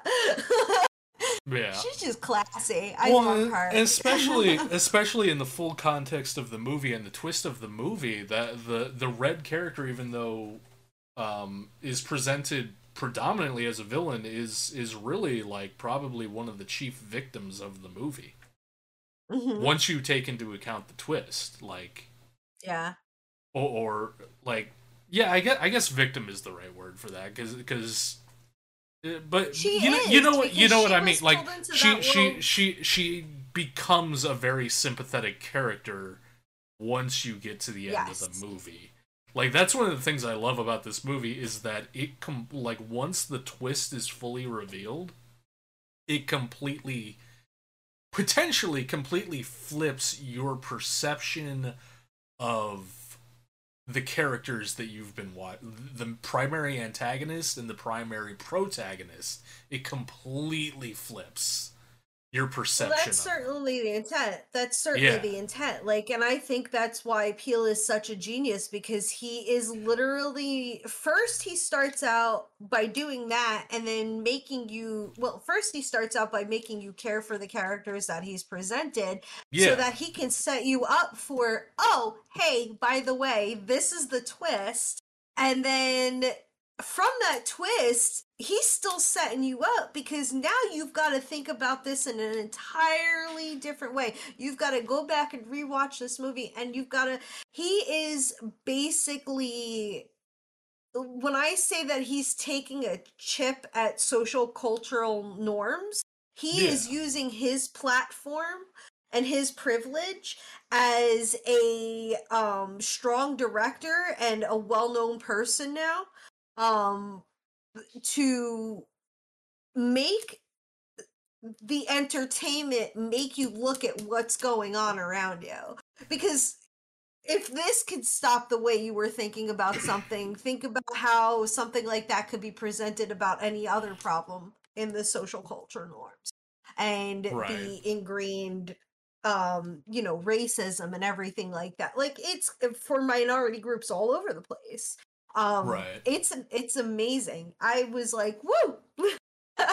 That's And why he's one of my favorite directors now. and above and beyond, for at least for me, above and beyond that, especially with this one, the fact that it's just a really good, compelling story with good characters.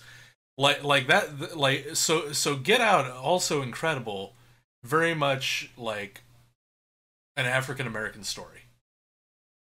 Like that movie does not work if the main character is not a black dude. What struck Right. me as interesting with this one is that, like, the main family in this one easily could have been white, and it could have just, or any ethnicity, really, like when you get right down to it, it could have been any ethnicity, and it would have still been impactful. But it's cool because it's so rare, unfortunately, to see a movie of this caliber and um uh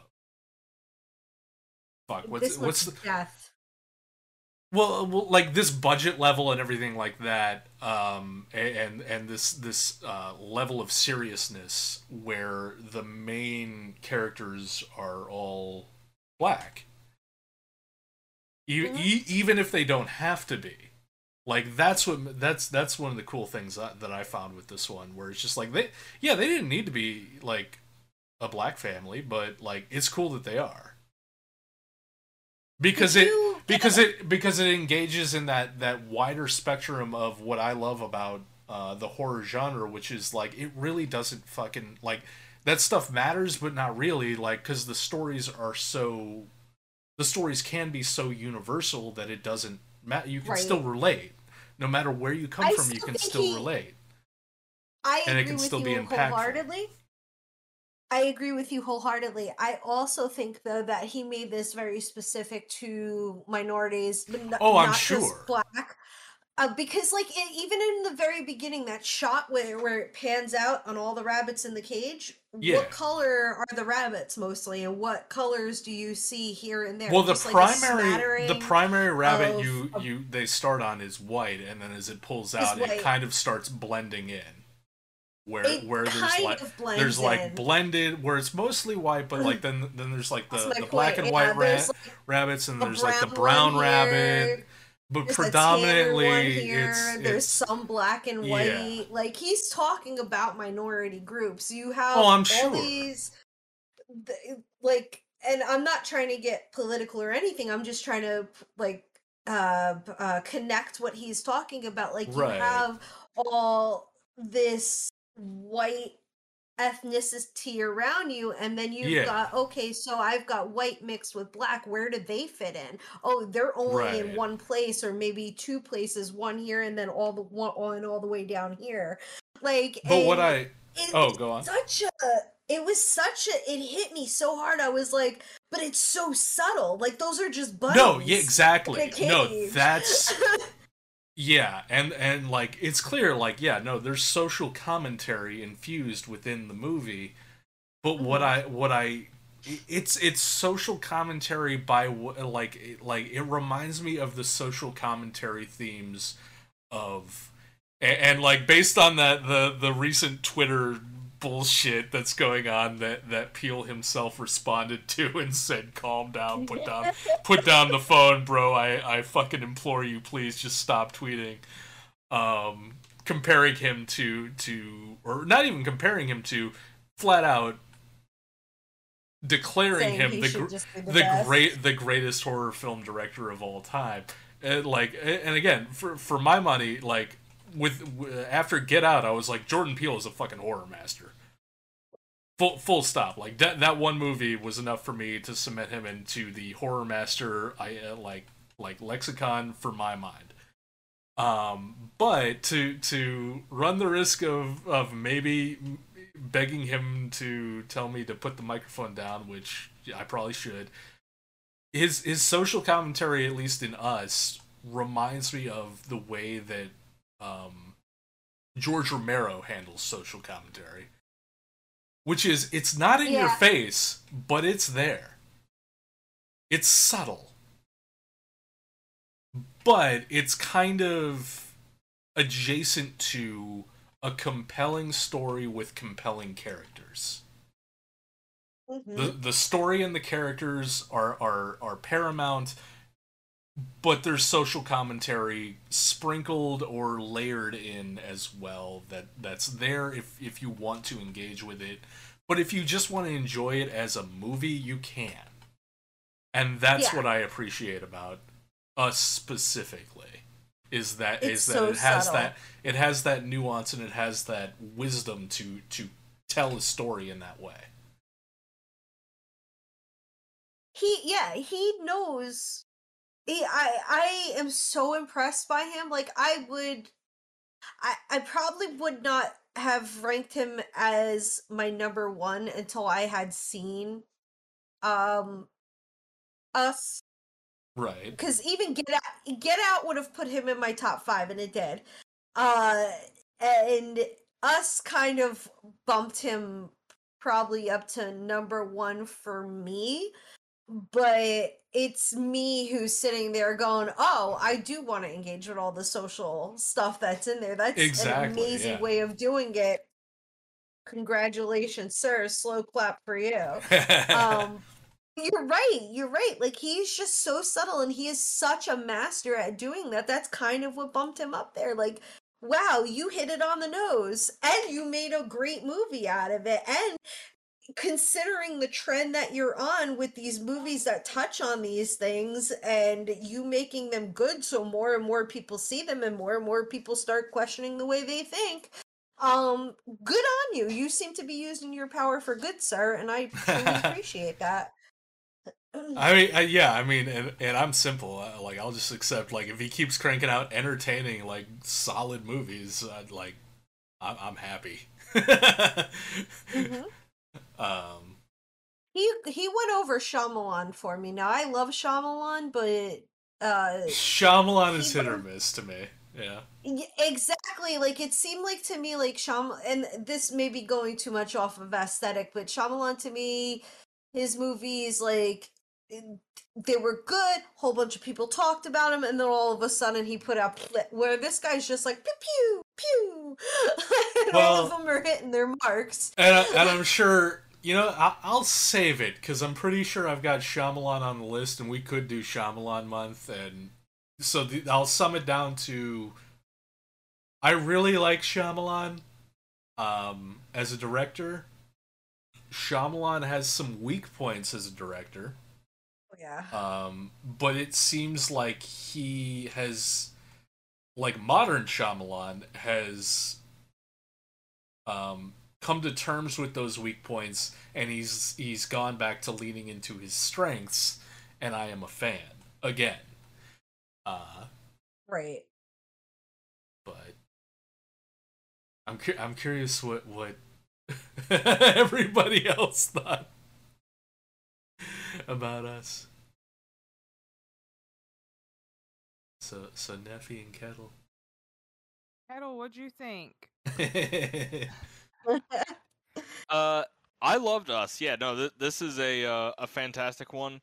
I guess a lot of the things you guys are talking about, but also, hey, it's got Tim Heidecker in it, which I it loved, does. It does have Heidecker. Heidecker being a dick.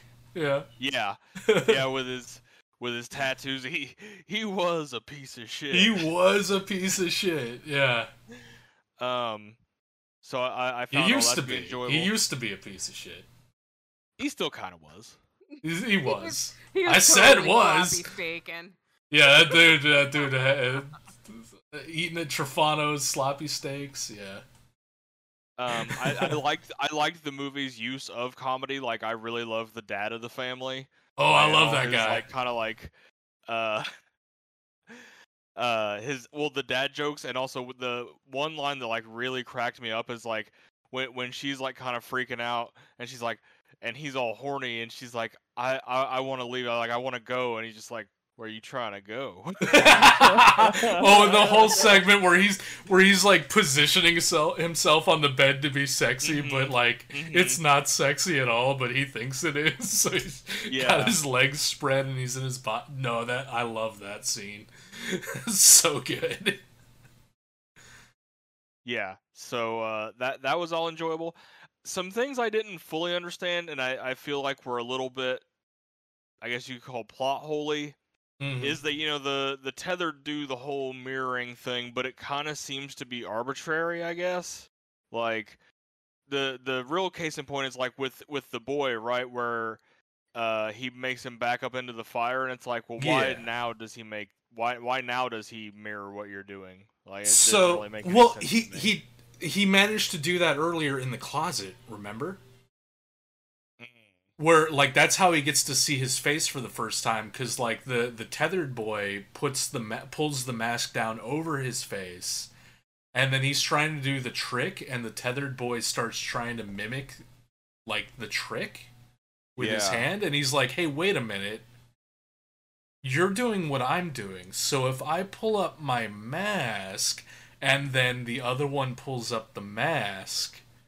So he figured out, and my theory for that, and like I'll grant you, the movie doesn't really like give you an explanation for that, but my assumption and theory for that was because at least that particular tethered was so young, his connection to his duplicate was much strong. Because the movie definitely does set up that the people on the overworld are supposed to be controlling the actions and movements of the people down below.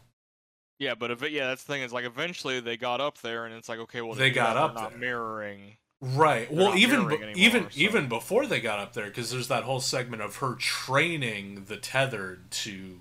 Yeah, and that was my other thing. It's separately. Like how you get all those jumpsuits and everything, like. Right. So yeah, there are definitely some gaps, but like my assumption with that was that he was still too young. He hadn't yet completely managed to immunize himself from being puppeteered by his overworld double. And the younger kid figured that out very quickly in the closet, so then when the whole car segment happened, he was like, I got this. I know what I can solve this. I can trick him into self-destruction. That was my take. And I kind of get it. But I take your point. Like, there is definitely, like, at the very least, the movie does not explicitly give you a reason as to why that is. At the very least. And I mean, I feel like these are kind of minor gripes, because overall, like, on the whole, it's still very entertaining and like a very interesting concept. It's just, there's a couple points there where it's kind of like, okay, that's where it falls. I feel like it falls apart a little bit. Right. Neffa? What do you think? Well, in my educated profession, opinion thingy, it's fucking good movie. Heavy shit. Performances be good. The representation of trauma is very, spot on. Good job. I really don't have anything to say that you guys haven't honestly already.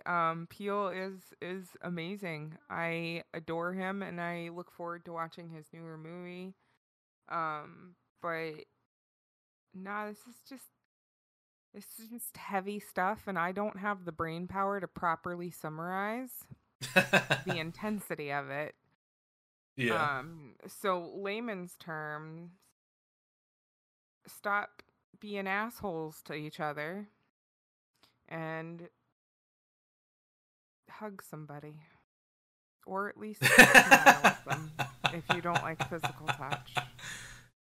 Fair And enough. like, don't be a douche and stop judging people on the color of their skin. And god damn it, that was a lot of rabbits. There were quite a few rabbits. A lot of rabbits. I love how he like sets up the ending of the movie at the very start of the movie, both with like that opening credits thing, which seems just like completely like once you get into the movie, you just completely, or at least I completely forget about that because the movie has like almost next to nothing to do with that until the very end, as well as the opening credits sequence with the cages full of rabbits. And you're like, what the fuck? Like, okay, it's visually weird, and the music is incredible, so...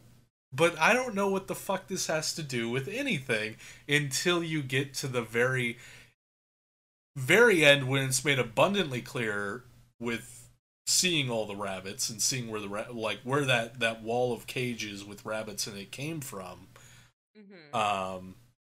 with a slight hint in like kind of the middle where I guess the double of Lupita's character is named Red, is talking about having to eat rabbit raw. And you're like, oh, the rabbits were their only food source. Oh shit. And they couldn't even cook them. They just had to, like, rip apart rabbits and eat them. Alright. Some traumatized people. Yeah. The one thing that I picked up this time watching it out was, fuck it, oh no, his name is Abraham, isn't it? Like, the double for the dad, the mirror double for the dad is named Abraham, isn't it? Yeah. I believe so, yeah. Okay, when he's out on the boat and he hears like the shrieks from off in the distance and he like responds to them, I didn't realize until this watch through that the person he's responding to who's shrieking, like I always thought the person shrieking was Lupita's double character. It totally isn't. It's Tim Heidecker's double character. Oh yeah. Oh. And you can almost, like, at least once I realized that, I can almost picture that it's like almost a mirror of the conversation they had on the beach about the boat and the flare gun and shit. Because of course, like all those like experiences are doubled and mirrored down below, so of course those two would be familiar with each other from the mirror tunnels. So of course they would interact. Right. So that was the Tim Heidecker evil mirror double on his way to his own house, his mirror double's house, to go kill himself. Probably just like fucking with Abraham. Like that's probably exactly what that was. Which adds like a very subtle layer level of comedy to that little segment to me. Where I'm just like, they're probably like that's just the Tim Heidecker double like fucking with him.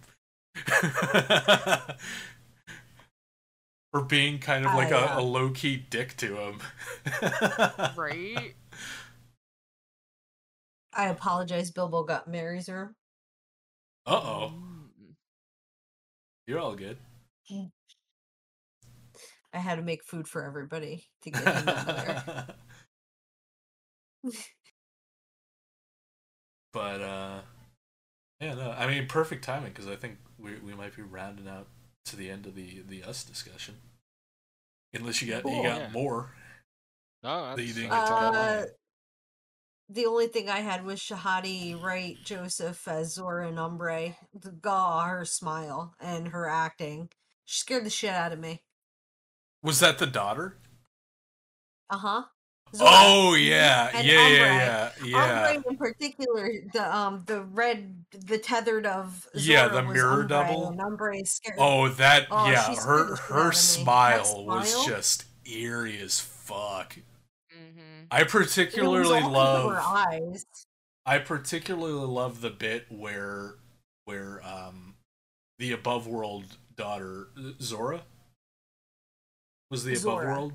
Yeah, where she goes running down the street, and then the mirror double comes out and gives her the head start. But right before she starts chasing her, she does that eerie fucking smile. But she's doing it directly. She's not doing like she literally is breaking the fourth wall, staring directly into the camera, doing the smile before running off to the side. Like, the camera is not positioned in front of her. She's turning to the side and doing that, staring directly at the audience with that creepy ass smile. I love that moment. It's so She does unnerving. it when she's killed too. She does it to Adelaide. Yeah. And oh, No, that was scares me. incredibly creepy performance. To the point that, like, I still, like, I have, like, while watching it, I have to remind myself that it's the same actors playing both roles. Yeah. Because they feel completely different and alien. And the way it's edited is so smooth, too, where it's just, like, it doesn't seem like two people playing the same role. Zora's a little badass too, beating the crap Oh, out yeah, of one of the yeah. twins with the bat or the golf club. Right, yeah. But yeah, this one got a few from me. It got favorites. I love the story, so it got favorite story. It got scariest because this one definitely creepiest damn movie of the bunch this month.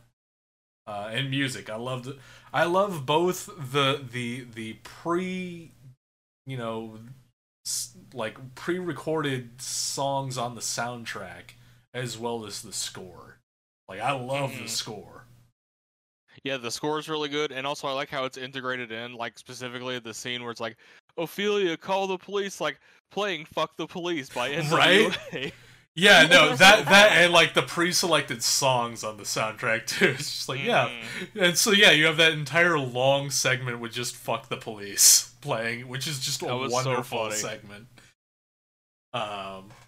And then also, what was it before that? The Beach Boys song was playing before that? While all the really creepy shit was happening? Yeah.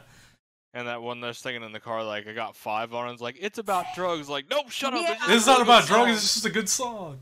Yeah, like, so the songs selected for the movie I really enjoyed, as well as, like, the theme and, like, the score of the soundtrack I really enjoyed too. Yeah. And it says something about Peel a little bit too, to have Fuck the Police playing for so long, like, because that can't be public domain by now. He had to pay Oh for no, that you pay for the length rights. of Yeah. music. Yeah, you pay Well, for and that the same length of thing with the music to be Beach Boys playing in your song. movie. Yeah, no, any song He had displayed that one in a playing for a movie. long time because it playing. started there, and then it was still going as she was walking up the stairs pretty slowly. Yeah, Zora no, was. that one completely. Yeah, of all the songs, that one played the longest for sure. So it tells you a little bit about who Peel is as a person. That's the part that got that song is the most or that got the most screen time, right? So to speak. Yeah, I could see that, and also just like, and again, this is what I love about Peel as a director, because, like, I'm sure there are, like social commentary elements to the selection of that song and the reason why it played for so long. But there's also great comedy elements and tension elements and story elements to the fact that it's playing so long. Like, it blends so smooth, and this is why I'm sorry, Peel, if you're, squeamish about it, but I'm comparing you to George Romero.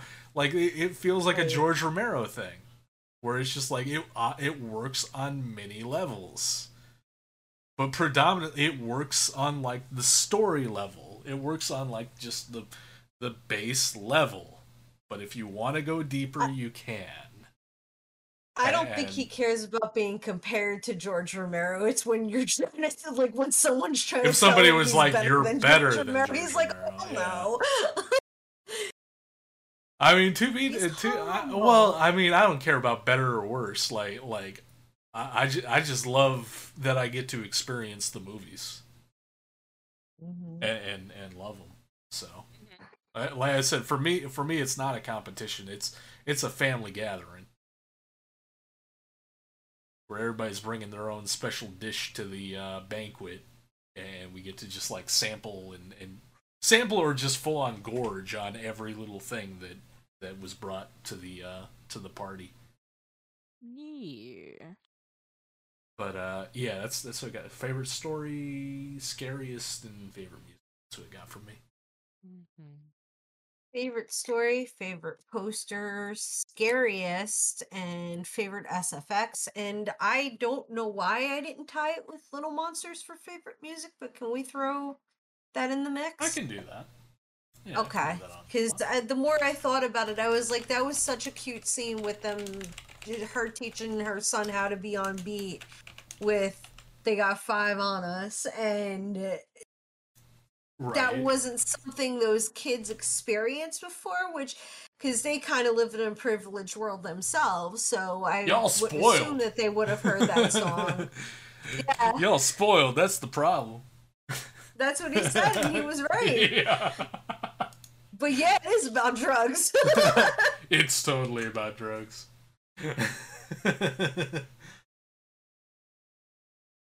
Like even that was off to me because like I've as much time as I've spent around minority families, especially in high school. Like it was weird for him not to know that song, and I was like, man, that's another social commentary, and I really like it. And now I'll stop talking about us. Let other people rank the movie. Well, for me, it got favorite poster.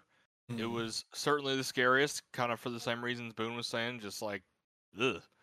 Favorite Right. music, as we're talking about, and overall most entertaining. Like it's just kind I'd of see that. a fun ride from beginning to end. Yeah.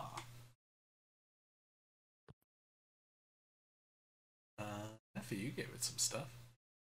It got favorite poster for me.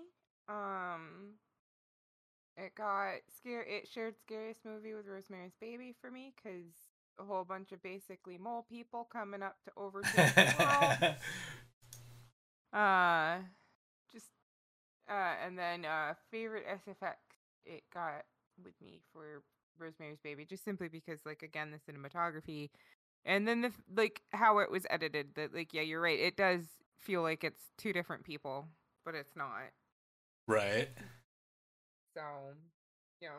Aside from those like like I also really like the moment, and you don't realize it until the moment happens, but the Abraham character is like constantly squinting until he tries on his double's glasses, Mhm. but then he rejects the glasses because he doesn't like them, Yep. because it's he's like, no. I don't want to see clearly. Which I'm sure, like that's the thing about this. I feel like there's a lot more like nuance and little hints, maybe like either in social commentary or just in general in the story, that are layered throughout that I've probably missed, that would require multiple rewatches or like a YouTube video to be like, look at all these little like Easter eggs that expand on things. Like it feels like a very layered film. Yeah, I can see that. Because I feel like even this time, like I probably noticed, like, because there's a lot of that like 11/11 coincidence type thing leading up to it. Some of which that are explicitly pointed out, but I feel like there's probably even more in there that I've missed, even though I've seen the movie like 2 or 3 times now. That are just kind of like lurking kind of in the background, that you don't really notice until 3 or 4 times through the movie. Right. All right, so I believe that brings us to my pick, for this month, which was The Hunt from 2020, Yeah. which was just like, earlier this year, right? It's still 2020, right? If It's not been Oh. 2 years, right? No.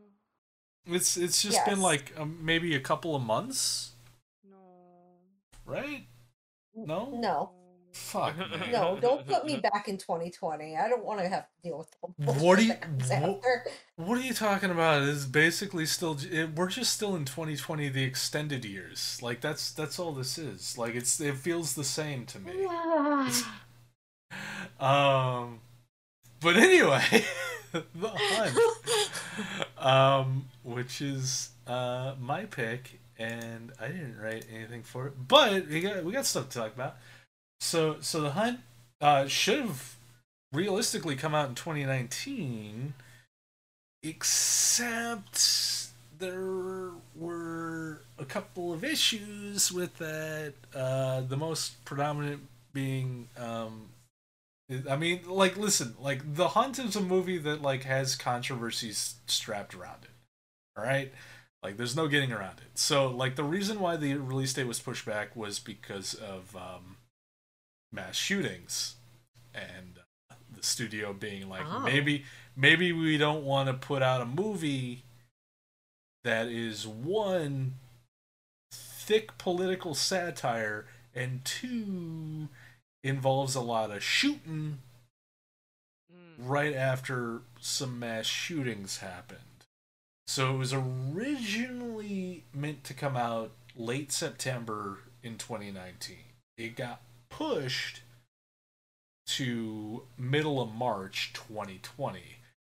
But joke's on this movie, because around that time is when Plague Times really kicked into high gear. So, yeah, there was quarantine and everything like that. So the movie got fucked over twice with release, and eventually just got released digitally after like maybe a week in theaters. Oh, good.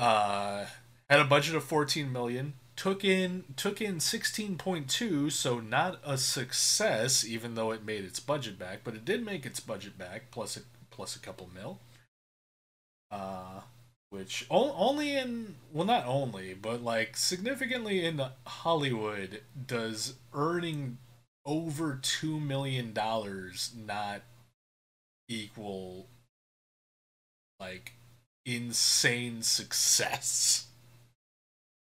Consider that, like, we spent a ridiculous amount of money, like not even a ridiculous amount of money by Hollywood standards, but by normie people standards, $14 million, a ridiculous amount of money. And then we made back all of that money plus 2.2 million. But in the Hollywood spectrum, that's like a failure. Imagine earning 2.2 million on anything and considering it a failure. Like, that's how weird and fucked up the Hollywood spectrum is. Yeah. So yeah, there was the pushback on because of mass shootings, and then there was also the pushback on the political climate. Mhm. And apparently Donald Trump tweeting, because that was like his favorite pastime, was tweeting bullshit about the movie, which also made people nervous, or studios nervous about it. What did he say? The movie coming out is made in order to inflame and cause chaos. Which, Like, shut up. which, considering the source, is fucking hilarious in a very Right? sad way. That's why I told you to shut up, like I couldn't. Right? Like, and I apologize. I don't want to like get Right into. now I can't. I don't want to. I don't want to get into shit. But at the same time, like, unfortunately, I picked a movie that kind of is tangled up with some shit. So, like, yeah, no, the fact that that was Hunger a Games thing exists. is kind of hilarious. I'm But just gonna come out sadly and say hilarious. it. Trump is currently in court for the January 6th thing, so Exactly. I don't really feel bad Exactly. about anything in my, you know. Yeah, exactly. He's I'll just say saying. it. Fuck that guy. Yeah. That guy's a Let's fucking just prick. put it this way: fuck that guy since the '80s for Yeah, no, he's always been a putting- prick. He's just gotten for more and putting more pricky. $80,000 of his own money into trying to kill 5 black men who didn't do jack shit. So screw you. They were like 15 years old. Go eat and younger. Go eat a dick. He's an idiot, and he has been one for a very long time. Yeah, I'd agree. No, he was an Oompa Loompa before. He's still an Oompa. Well, He's you know a what? racist piece You of know shit. what? I don't know if before they're he letting still him is. have. I don't know if they're Here's letting him the have his thing. tanning bed. I can see the comparison to the Oompa Loompas. I can.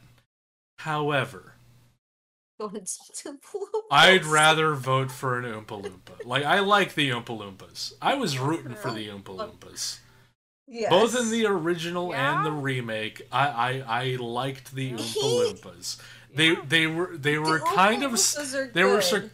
sarcastic, mean-spirited little dickbags, but the people they were They being weren't for dickbags his to were also like kind of dicks. So like they were charming. At the very least, original or remake, the Oompa Loompas were charming. So that gives them an edge. In He's my more like mind. Veruca Salt. Yes. Daddy, I want to squell. So yeah. This movie had a hell of a lot of problems, like one like that I've mentioned, and then so yeah. The majority of the business this movie did was at drive-ins. Where it made a bit of money. But you know, not nearly as much as the studios would have liked, because of course, and also, you know, even though there was a resurgence in drive-in popularity when Plague Years started, there just weren't that many drive-ins, quite frankly. Like, the drive-in business model was already well into a stage of kind of slowly dying. But this strikes me as the type of movie that, like, back in the heyday of drive-ins and grindhouse theaters, this movie would have done bank. But that was not the case, so it didn't do bank, even though it made its budget back. And yeah, like, hilarious. Probably most hilariously is that the director, Craig Zobel, said that he did not make the film in order to create controversy. Which it's a very it's an interesting movie because it's like it's very deeply and heavily political satire. Which seems strange to me that you would like go into that without the intent of like or without the foreknowledge of being like, hey, this could cause some controversy. You know what I mean? Also, this is at least in my personal tally, yet another instance where Universal Studios dumped money into a horror film before then chickening out because it was a horror film and tried to distance themselves from the movie. Because this has previously happened, to my knowledge, with Rob Zombie's House of a Thousand Corpses, and has most recently happened again with Rob Zombie's The Munsters film, which apparently the trailer to that movie had such a negative reaction that Universal Studios immediately sold the release rights off to Netflix. because they were so convinced that it was just gonna bomb at the box office that they were just like, fuck it, just Netflix, what do you give us for this? Wow. But prior to that, like, yeah, Universal Studios was the original producer of House of a Thousand Corpses, and when he finished the movie, Universal Studios had no interest. Like they were like, no, this is way too dark and fucked up. Like we're not releasing this. So it sat in fucking purgatory on a shelf until Lionsgate picked it up, like 2 or 3 years later.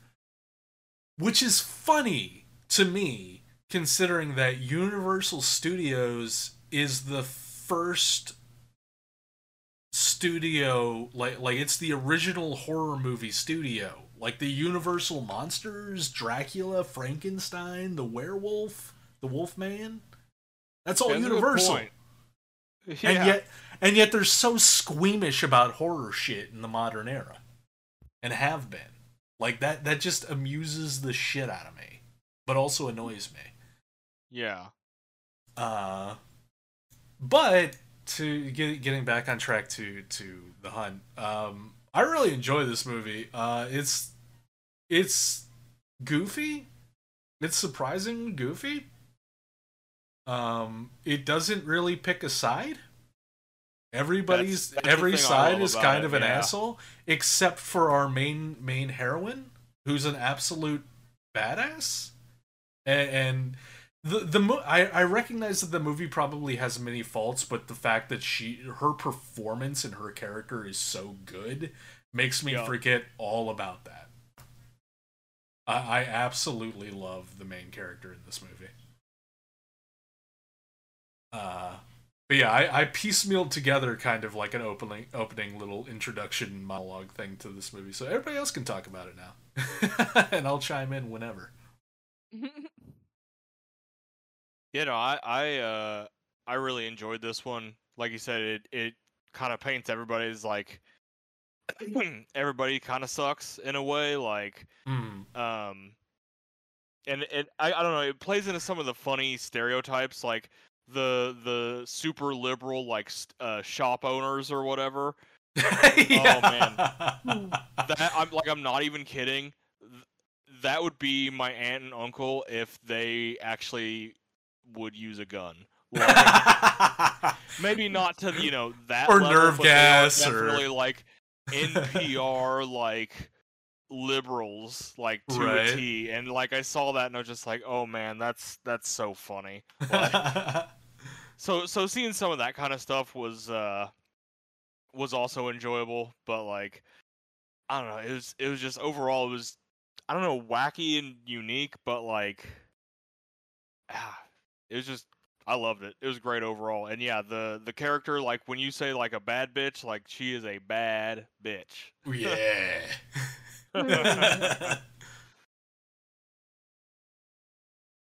Cigarettes are only $6 in Arkansas. You fucked up, You done bitch. fucked up. Yeah. No, that moment, like I was kind of like the first time. This is the second time I watched it. The first time I watched it, I was like, well, you blew Emma Roberts' head off in like the first 5 minutes, so like already I'm kind of a fan. So I was kind of into it, and then yeah, that moment, like, you fucked up, bitch, and her face, like her facial expression as she's delivering that line, yeah, that it got most quotable, and that's probably a absolutely. big part for it, because like, yeah, no, like her level of, it's such an interesting performance and an interesting character, because like she's so reserved in so many ways, and yet you can tell that there's history, trauma, and Even before she says it. and kind of a bit of psychosis there. Like, she's not all there, but she's also very well trained. No, because Yeah. So once she delivers 'Cause like the doesn't she- backstory of like, yeah, no, I was in the military and everything like that. did she go to jail? At one point, either No. I felt like she was a prison. Okay, because I think that's before I was. I Getting a think feeling that's of the she I was think in that's the some other sort of Crystal. institution. Yeah, No, no, no, I no. think I that's was the getting backstory like to the other Crystal. Oh, okay, fair enough. Yeah, no, she was in the military. No. She was in the military. She was in Afghanistan, and I had a Yeah. feeling like before she revealed that she had been in some sort of institution, and I think I am thinking prison because my original guess was she was either wrongfully accused of something and had to stay in prison for a while, and that's why she's kind of quiet but kind of does what needs to be done, or Right. what. And then she said military, and I was like, oh, well, that Yeah. makes sense. Right, yeah. No, I recognize somebody in this movie. there were a few people that I recognized in this movie, so who did you recognize? So the guy who comes upon the girl in the hole in the first place, sitting on the spike. Oh, I didn't recognize him. Who's he from? Or where's he from? He plays Kevin Pearson in This Is Us, and that's like one of my favorite shows, or was Oh, one of my favorite series. And Milo Ventimiglia plays the dad, Jack Pearson, when they were young, and you know, before the whole big Sag happens. But my literal reaction was, "Hey, that's Kevin Pearson." And then more quotable stuff. It's my birthday tomorrow. I'm gonna eat a whole pie. Happy birthday, Godfrey! Come on! And then I went, oh, bye, Kevin. Say hi to Jack for me. And then later on, I didn't like his character because they were showing him with like. Oh, he's the big game hunter, yeah. But it was kind of funny because it kind of tied it back to his character, because they called, like, the rhinos are a part of what's called the Big Seven or the Big Eight, and in This Is Us, Jack Milo Ventimiglia calls the three triplets the Big Three, and so kind of like tied it back to the character for me, and you probably wouldn't know unless you watched the show, but I was like, that was cute. Fair enough. Like my big like I know that motherfucker was well, of course, Dennis from It's Always Sunny. Yeah, Glenn Howerton. Yeah, Glenn, which I love seeing Glenn Howard, like, and I feel like he's done a few of these where he just like is kind of a minor character in some movie where he's kind of like a dickhead and then he dies.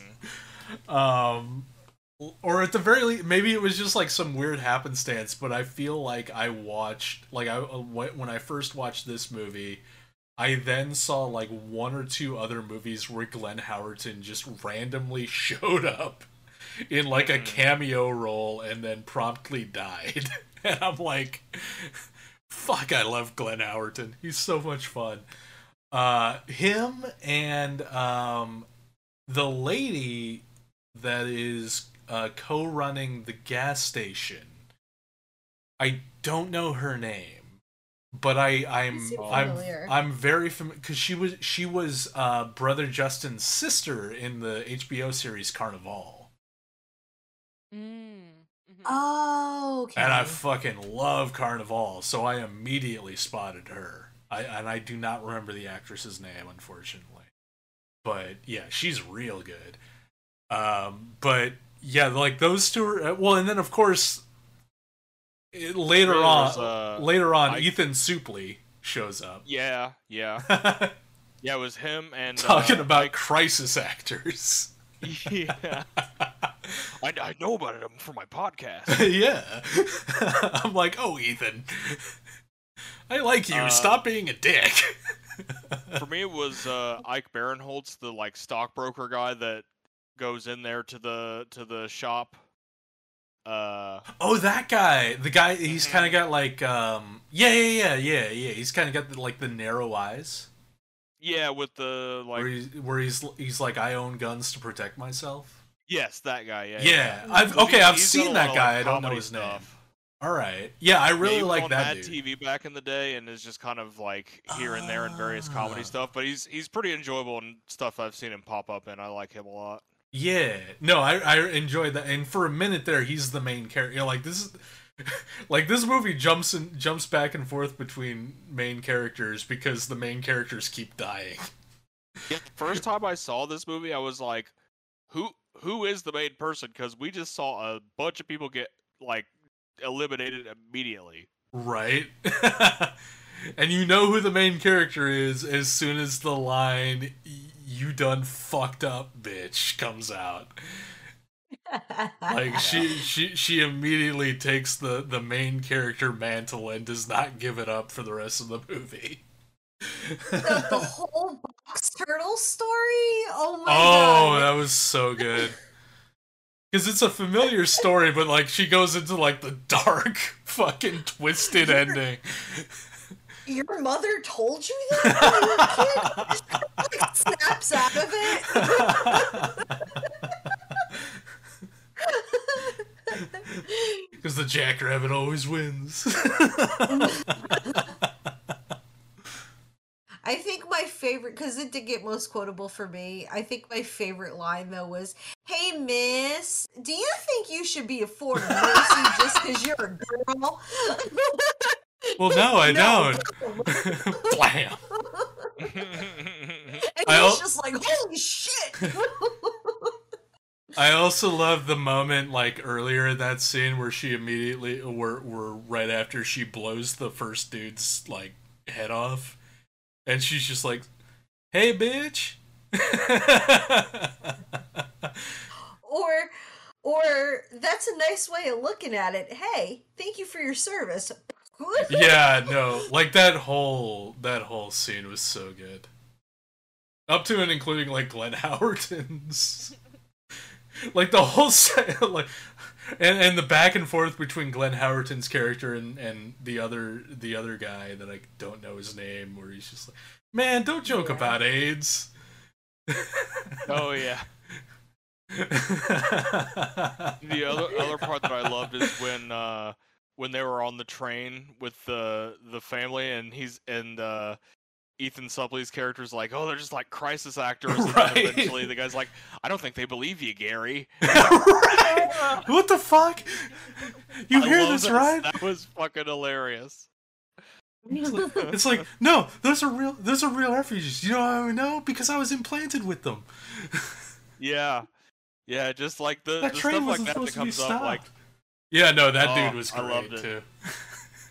And then the background, like the flashback segment of like, where they're going through the potential participants oh in the yeah, hunt. the slideshow, yeah. Yeah, and they get to the black guy and they're like, "If we don't have a black guy in this, this is gonna be problematic." And that guy's like, I'm from Connecticut and I'm playing like a Middle Eastern refugee. Is that not problematic? And they're like, "Dude, you suggested that. That was your idea." I also, like, way back in the beginning, I'm gonna put you back to sleep now. Right. Because you woke up before you were supposed to. Stab! And hey, it does have the entire wraparound with the caviar on the plane of Glenn Howerton being a dick to the True. flight attendant, and then at the end, the Crystal is like, "You ever had this? Like, by all means, sit down and enjoy yourself." While she's drinking like the Right, super rare champagne. right. And she just chugs it. Yeah. I love her in the house too, when I'm just gonna call her, because that's, what's her name? That's Hilary it's Swank. Even okay, I always get her mixed up with Jennifer Gardner, and I know they're not the I same can person, see but their that. facial features are the I same. can see that. Yeah. No, but But it is when Hilary Hilary- Swank. When Hilary Swank goes on that whole tirade, and she just sounds Oh. like a mad woman, and she's like, "All right, now do we have to keep listening to Beethoven, or can we get on with it?" And then they start fighting, and then Right. at the end she's like, "It's fucking great when she drinks the champagne." I No, love that her. whole- she was great. That whole final show, like, first of all, yeah, the whole what was it, the grilled cheese sandwich monologue. I didn't want to interrupt your grilled cheese story because it was really nice, but you got the wrong woman. Like that whole And interaction was, and like I love that fight. Like I personally really enjoy really brutal, bloody, knockdown, drag out chick fights. Because again, any fight. it feels like that Like- that used to not be a thing. Like you weren't allowed to do that, right? Like if a chick was in a fight, like you True. you had to keep it pretty, you know, or you couldn't go. You could only go up to Yeah. a certain point. So like two women fighting brutally and bloodily, where they get fucked up. Like I really appreciate that. Also, the fight was just so great. like I particularly love the moment where like where they both just communally decide like they both need just like a minute to catch their breath. Mm-hmm. And then a moment later, like Crystal's about to throw Hilary Swank's character through another glass window. She just like glass. Can we not do any more glass, please? So like they're fighting to the death, but they're also like kind of communally in agreement that like maybe like all right, like maybe we don't need to do this because this sucks for both of us. So like all right, fair enough. I'll open the door instead of smashing you through it. Like that little bits of character throughout the brutal knockdown, drag out, fight to the death. I particularly enjoyed. I'm really glad they didn't kill the dog. And the dog. They seemed did not. to She have a took the happy dog. life. Yeah, she took. Yeah. She's like, I'm taking the dog. I'm taking your champagne. I'm taking your dog. I'm taking your plane. Fuck you, bitch. Taking the plane I'm the and jackrabbit. sharing the caviar with the staff. Yeah, Right? because she's the jackrabbit. She gets to do it. Yeah. I gotta say though, like, and this is the first time that it's ever happened that does the dog die disappoint me. They didn't warn me about the rhino shot. But Oh. everything else they warned me about, I was glad because as soon as I saw the pig, I was like, yeah, let me go look. You killed And I Orwell. paused it. Yeah.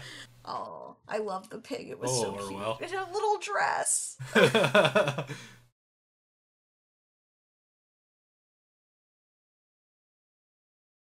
Yeah, no, I real like this is one of those instances where I'm like objectively Us is like the far superior film. Like Us is like a masterpiece, but like The Hunt just like I just enjoy watching it. It was Like good. Yeah, it's for sure. like it may not be a masterpiece, but my god is it a fun watch. It reminded me of Kill Bill, but A little bit, yeah, I can see that. the motive for her being such a the motive for her versus the motive for Uma, Right. very different, but it's still Right. reminiscent of each other. They're on a mission to survive. Right. Yeah.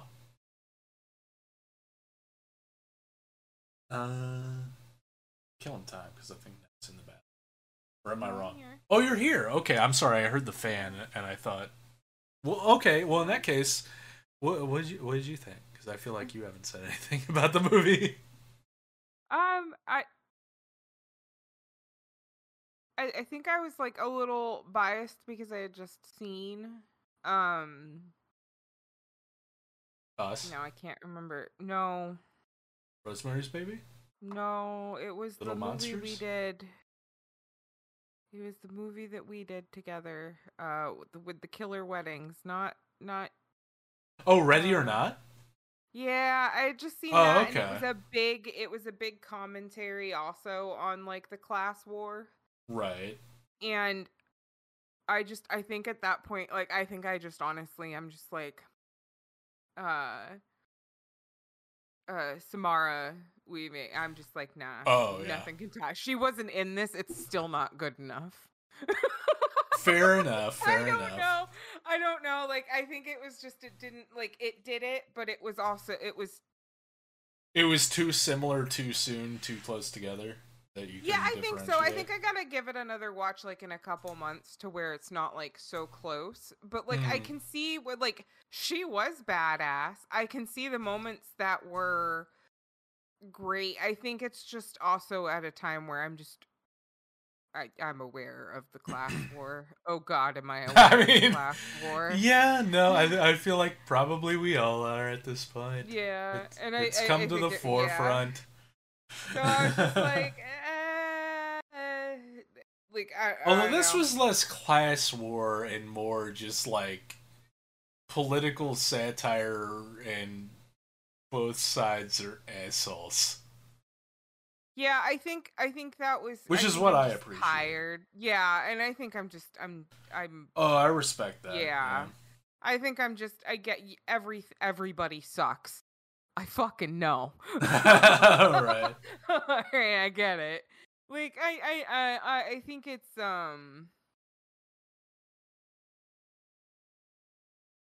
like I didn't have an issue like that's the thing. I think I just need to watch it again at a different Right. time.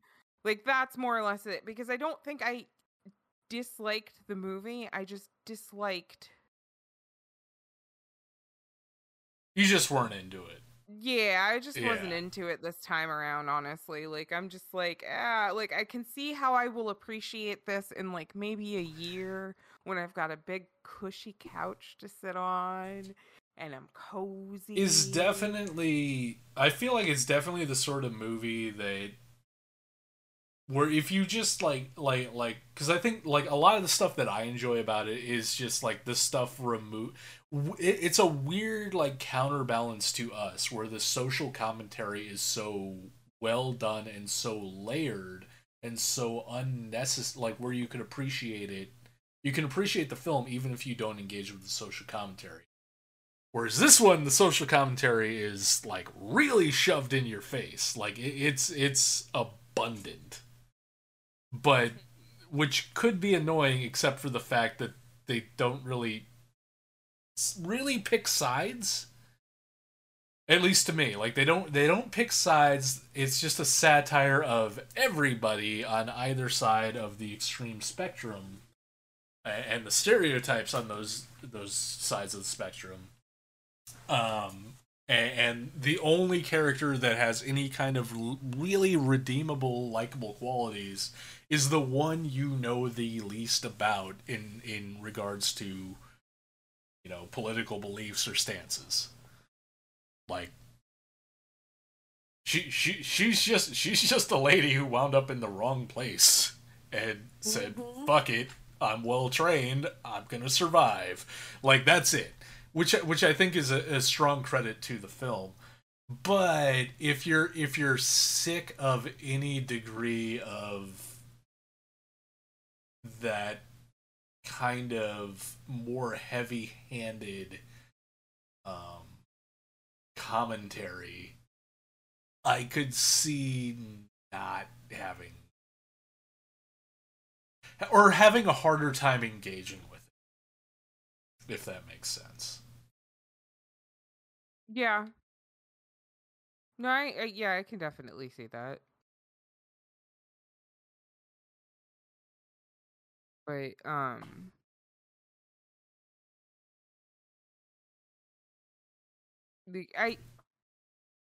I will like it was very satisfying at the end to watch her just kind of like cauterize herself.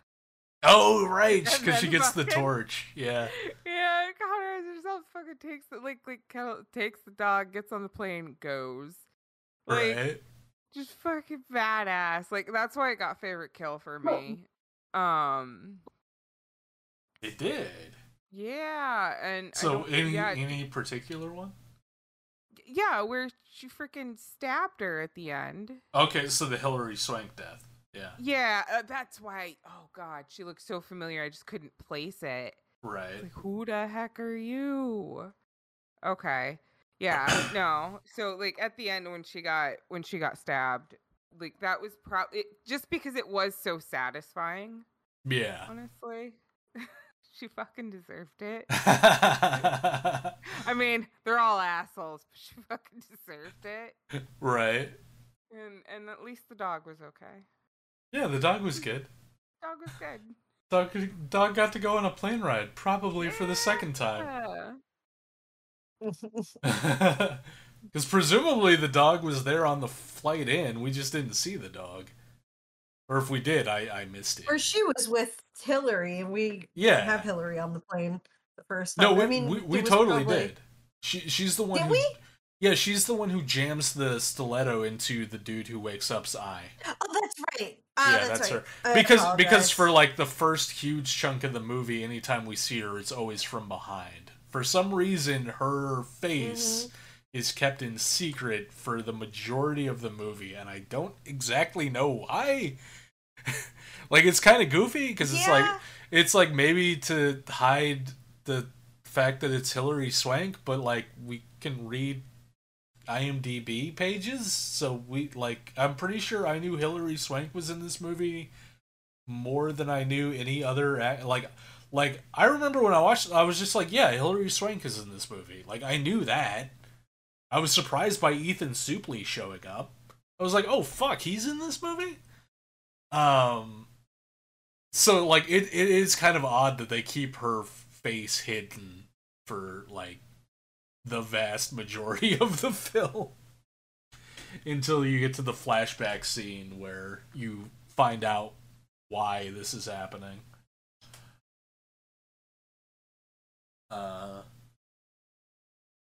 Yeah, no, and also on top of that, like as far as like I enjoy in my action, in the realm of action films, I very much enjoy the John McClane character archetype, where it's just kind of like an average-ish person that over the course of the film reaches a point of like almost dying and is completely fucked up by the end of it. Like, you give me an action film where the hero is like in perfect physical condition by the end of it, I'm fucking bored. Yeah. But an action hero that like, yeah, no, they could feasibly get hurt and die before the end of the movie, and they're like all fucked up by the end of it. Like, I love that. Like, that to me, like, that's the relatable side to me. Where it's just like, yeah, no, they weren't overpowered to the point that everything was a breeze. They were just powered enough that they were able to fucking survive. But they took some blows along the way. And they all fucked up now. Like, I appreciate that. I think that's exactly where I was relating to her to I can't remember Uma's character. I believe Uma's character, and that was literally just called the Bride. Was she really? Okay, that makes sense. I I should feel question like that because there I was, feel like, yeah. I think she there had like was character. in like the assassin team she had like a name too, which was like a deadly snake. I can't remember which one it was, but like overall, I believe her character was just referred to as the Bride.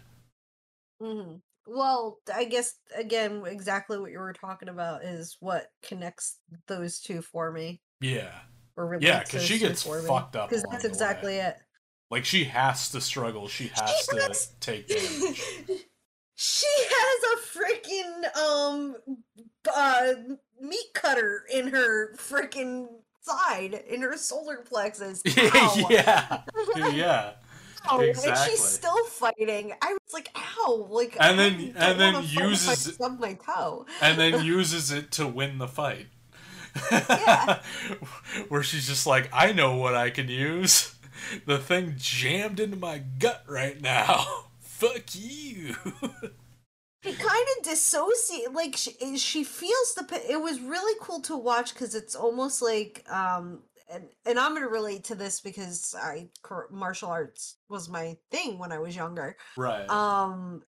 But basically, like, you learn to, it's not a dissociation. You let yourself A feel the disconnection. pain Right. and you cry out, but then that's the only part of it you let yourself feel, and then you push through what you're gonna do next. Like, because that's how you train a Makawari board. You feel it, and it hurts, but eventually that hurt is gonna callous over, and you can continue on. Like, Yeah, you that become kind numb of to it. strength. It almost seems fantastical, but it's something that, like, okay, she's a soldier, she's gonna be able to do that. You're trained to do that. You're trained to, like with a police person, they will spray you in the face with pepper spray just so you know how it feels. And also, if they ever get a hold of your pepper spray, this is how it feels. Yeah. So Right, get right. through it. Get Yeah. through it, because after a while you're going to become immune to that sort of pain, just like a tattoo. Yeah. So yeah, I mean, she was really badass. I liked her. Also, Betty Gilpin is the actress. I feel the need to shout that out. Is Betty Gilpin? Betty Gilpin, fucking. I don't know if I've ever seen her in anything else, but I've seen her in this, and I absolutely fucking loved her in this. So, kudos, Betty Gilpin. Well fucking done. I would take like a pseudo sequel just following that character around. Like, I want to see more of that character. Mm. But yeah, for me, I got favorite kill, just because overall, I just enjoyed the kills in this. Weirdly, and I feel like this was a struggle for me, was figuring out comfiest movie, but weirdly, this was the comfiest movie. Just because it was between this one and Rosemary's Baby, and to be fair, like, if Rosemary's Baby got it, it would have been for like negative reasons. Those being that Rosemary, of all the 4 movies we watched this month, Rosemary's Baby is the most likely to put me to sleep. And I felt like that was mean spirited and unfair, but in the other side of the spectrum of comfy, like, this one was the most comfy for me. Most quotable because, like, you done fucked up, bitch. Was like that alone, like that the whole line. that like I have such a vivid memory of like even the first time I saw it, like, that moment was so vividly just emblazoned in my mind. So good. As an endless source of entertainment. Yeah.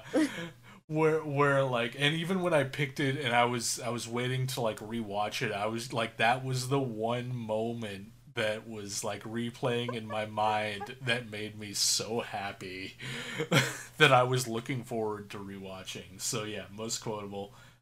Sleeper hit, because I honestly wasn't sure if I was going to enjoy it or not, but I really loved it. Special effects. I think special effects was a tough one for me. I think I just went with, like, yeah, the gore effects in this were good. And then most entertaining, because I was hugely entertained by this movie. But that was the picks for me. It only got most quotable for me, Yeah. even though I love this movie. For me, it got favorite story. It was the sleeper hit. I guess when I saw it, I didn't expect too much, at least the first time, but I enjoyed it way more than I thought I would. And that's actually the only 2 it got for me. My categories were kind of varied this month. Yeah.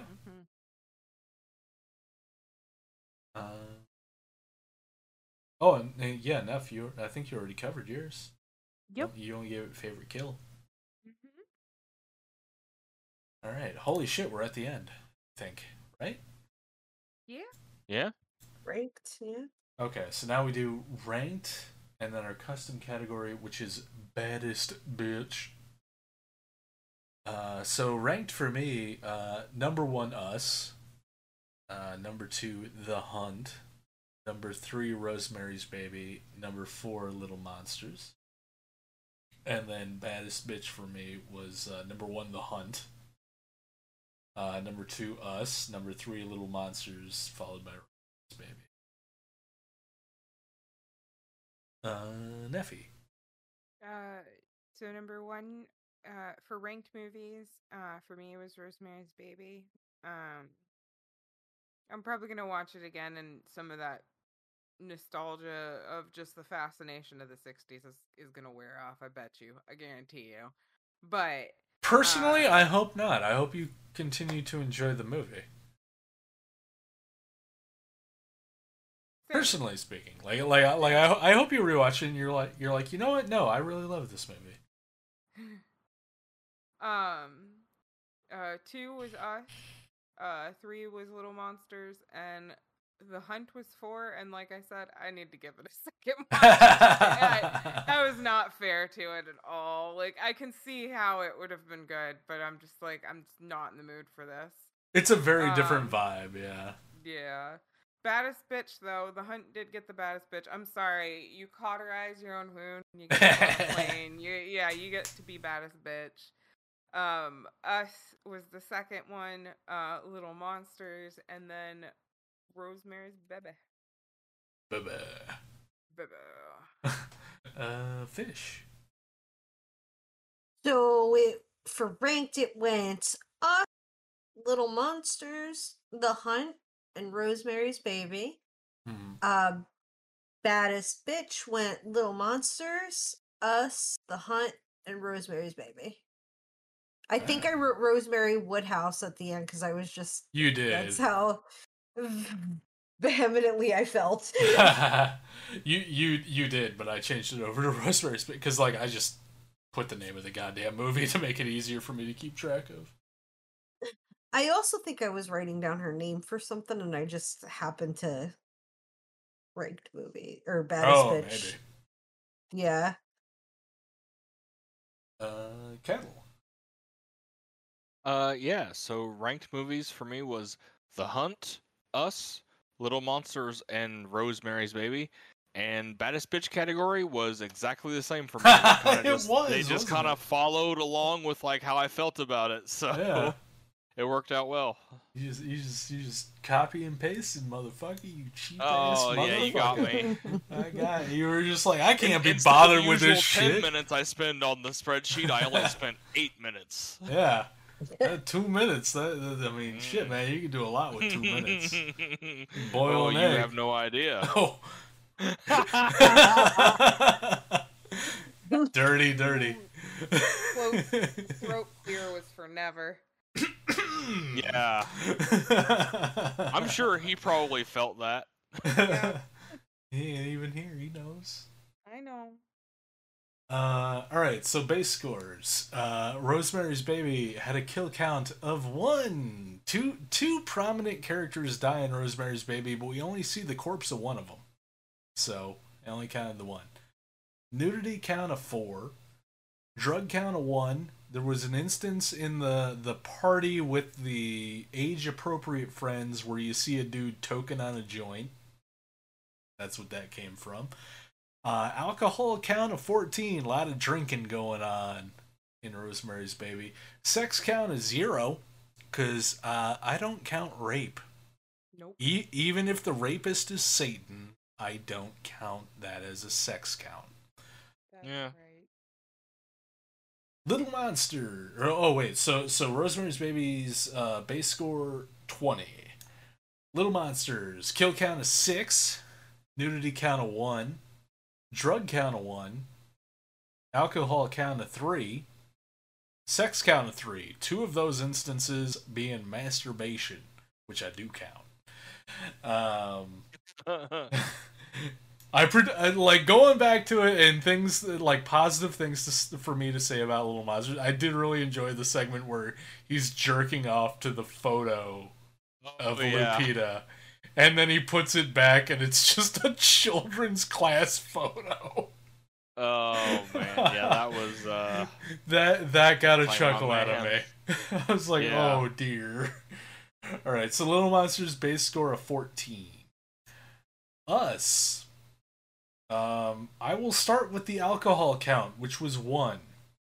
It had 0 sex count, 0 drug count, 0 nudity count. The kill count on Us, from my tally, 42. Ooh. There was, we'll take into consideration, there was at least, there was a family of 4 murdered, times 2. There was another family of 4 murdered, times 1. And then there was a staggering amount of corpses just lying on the ground. Like, there were a lot of dead bodies just kind of on the ground.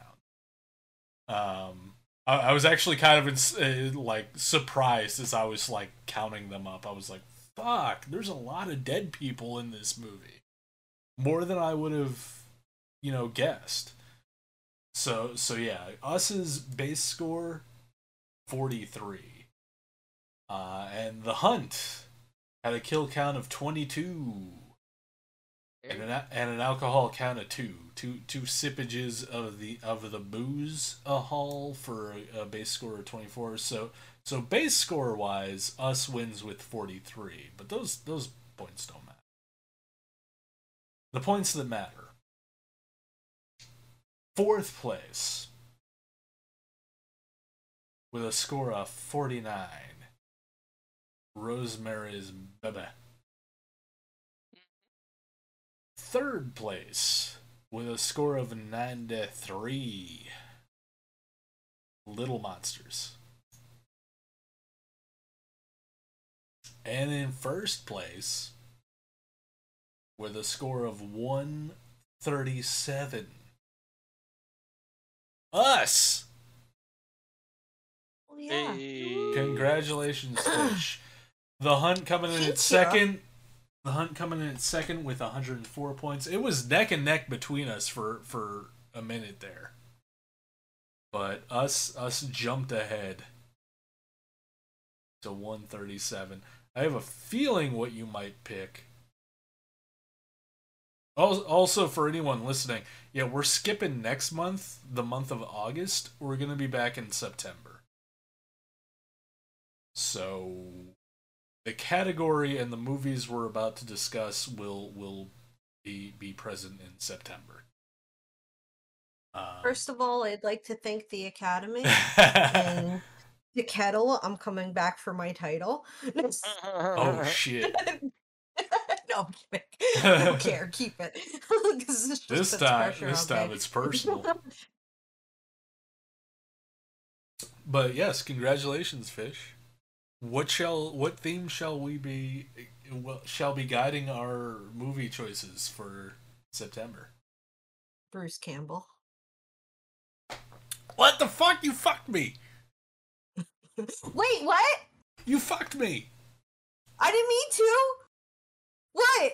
You wanted Bruce? Well, no, it's fine. It's just hilarious because like the last 2 months that you haven't been present. Oh, also welcome back, by the way. You haven't been here for the last 2 months. Welcome back. No, I haven't. Life got crazy. But the last 2 months where I checked in with you to be like, if you win, what category do you want? You were like Vincent Price both months. I know, so I was like, once I saw you won, I was like, it's probably gonna be Vincent Price. So let me go look at Vincent Price movies. Yeah, but then I watched the Ash vs. Evil Dead Fair show, enough. and I kind of got really into Bruce Campbell again, even though I was into him before. He's just pretty, and he's an amazing actor, and I want to see more of him. Fair enough. All right, so September is going to be Bruce Campbell month. I'm not complaining. I love Bruce Campbell. No, you scared me. You scared me because I thought you wanted to pick him for like a special month or something, and I was No. Take it. I Take something else. I was just so convinced that you were going to be like, oh well, yeah, Vincent Price, and then you're like Bruce Campbell, and I'm like, what the fuck? That's not the actor that I was anticipating. Can I ask a question? Is Bubba Hotep a considered a horror movie? Absolutely, yes. That's the one that I picked because I saw that a long time ago with like my first boyfriend in college because he All was right. really into um Bruce Campbell, and I was Mhm. like, okay, and I watched it and I loved it. Yeah, yeah, yeah. All right. All right, I so will. I I'm will. gonna I go for will. Bubba Hotep. All right, and I will allow everybody else to pick before I pick. I guess I'll continue with kind of what we did a while back and go Evil Dead 2 because we did Evil Dead 1 like a long time ago, didn't we? So, We Right. did indeed. We did so might as indeed. well.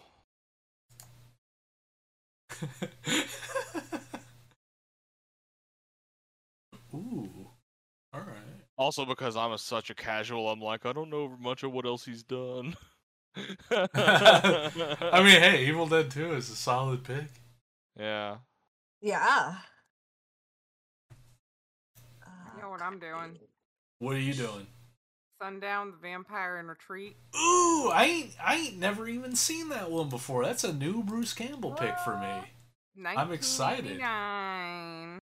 It's got David Carradine, Morgan Brittany, Bruce Campbell, and Jim Metzler in it. All right. Yeah, no, I'm excited for that because I ain't never seen that before. Okay, I have a potential pick, but I need everyone else to yay or nay it because Okay. it's questionable whether or not it's like I know my very broad spectrum umbrella would include it, but I don't know if everyone else's would include it as a horror film. I kind of really want to do Congo. Wait, no, I won't do Congo because he's barely in that movie. I'm sorry, no, strike that, strike it. Okay. I just remembered that he is barely in. Like one, it's barely a horror movie at all, and secondarily, he's barely in the movie. And I already did that with Robert Englund month. I picked a movie where he just had a very small role, so I want a bigger thing. We I have a probably Tim shouldn't Curry do. on our list. I haven't seen it. It's not on the list, but Tim Curry month could be a thing. I'm Mhm. pretty Yeah, we should sure. put him in there. I'm I'm pretty pretty sure sure Tim Curry too. He's month. done a lot of horror. Yeah, Horror mystery too. yeah. Let's see. I only said that because I looked at Congo and Tim Curry's like Yeah, a Tim main Curry person in it. also in Congo. Mostly, it was just like a matter of like, oh shit, that's right, Bruce Campbell's in Congo. Fuck me, I really want to rewatch Congo. I guess Congo could count, and then I was like, you know what? No, he's barely in the fucking movie. Like that's not fairly representative of Bruce Campbell. And he's got so many. Oh, you know what? Fuck it. Here we go. My choice is 2007's My Name is Bruce. Is that horror? It is horror. It's horror comedy. It's the Ah. horror comedy where Bruce Campbell plays himself and has to uh, engage in a fight with. Wait, hold on. He's forced to fight a real monster in a small Oregon town. I believe the monster he has to fight is like the Chinese god of bean curd, if I remember correctly. But yeah, no, we're if we're doing Bruce Campbell month, we got to do My Name is Bruce. Like we have to. That killed me. I love him. Oh, I love him. And I'm He's ashamed of so myself silly. for forgetting that My Name is Bruce is a movie. I forgot about it. And I'm sad and ashamed that I did. Well, So there we go. September, Bruce Campbell month with Evil Dead 2, um, Sundown, the Vampire in Retreat. That's the one. Yep, that's the one I'm doing. Bubba Hotep, and My Name is Bruce. Yay! I gotta watch a bunch of Bruce Campbell stuff. heck Mhm. yeah, you're welcome. Custom category, biggest chin. No, because it'll be a 4-way tie. In what Use of movie chin. is his chin the most chinny? No, see, no. The custom category for Bruce Campbell month has to be grooviest movie, There you go. right? Yeah. That's Right? Groovy. Yeah. So there we go. All right. Well, I remember like the last 2 episodes where I was like, I have to really write an outro. I didn't write a monologue again for this month, so I don't have an outro. But thank you for listening. If you listened, if you didn't listen, you'll never hear Thank this.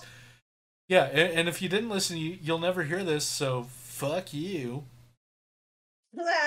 You're a piece of shit, and I fucking hate you. Wow. They'll never hear it. But until 2 months from now, I guess I'll see you later, or we'll see you later. Goodbye, world. Whoa, that's shockingly dark in the context of like that. where Hello didn't like World that. came from. Like that's No. like what the AI tells you right before they launch the nukes. Like Yeah, what I the mean to tell fuck? you guys, I'm actually Skynet. Yeah, I mean this No. I mean, this wait, explains whoa, why whoa, whoa, you're the only whoa. person who's ever seen Never. Like Whoa. to our knowledge. Whoa.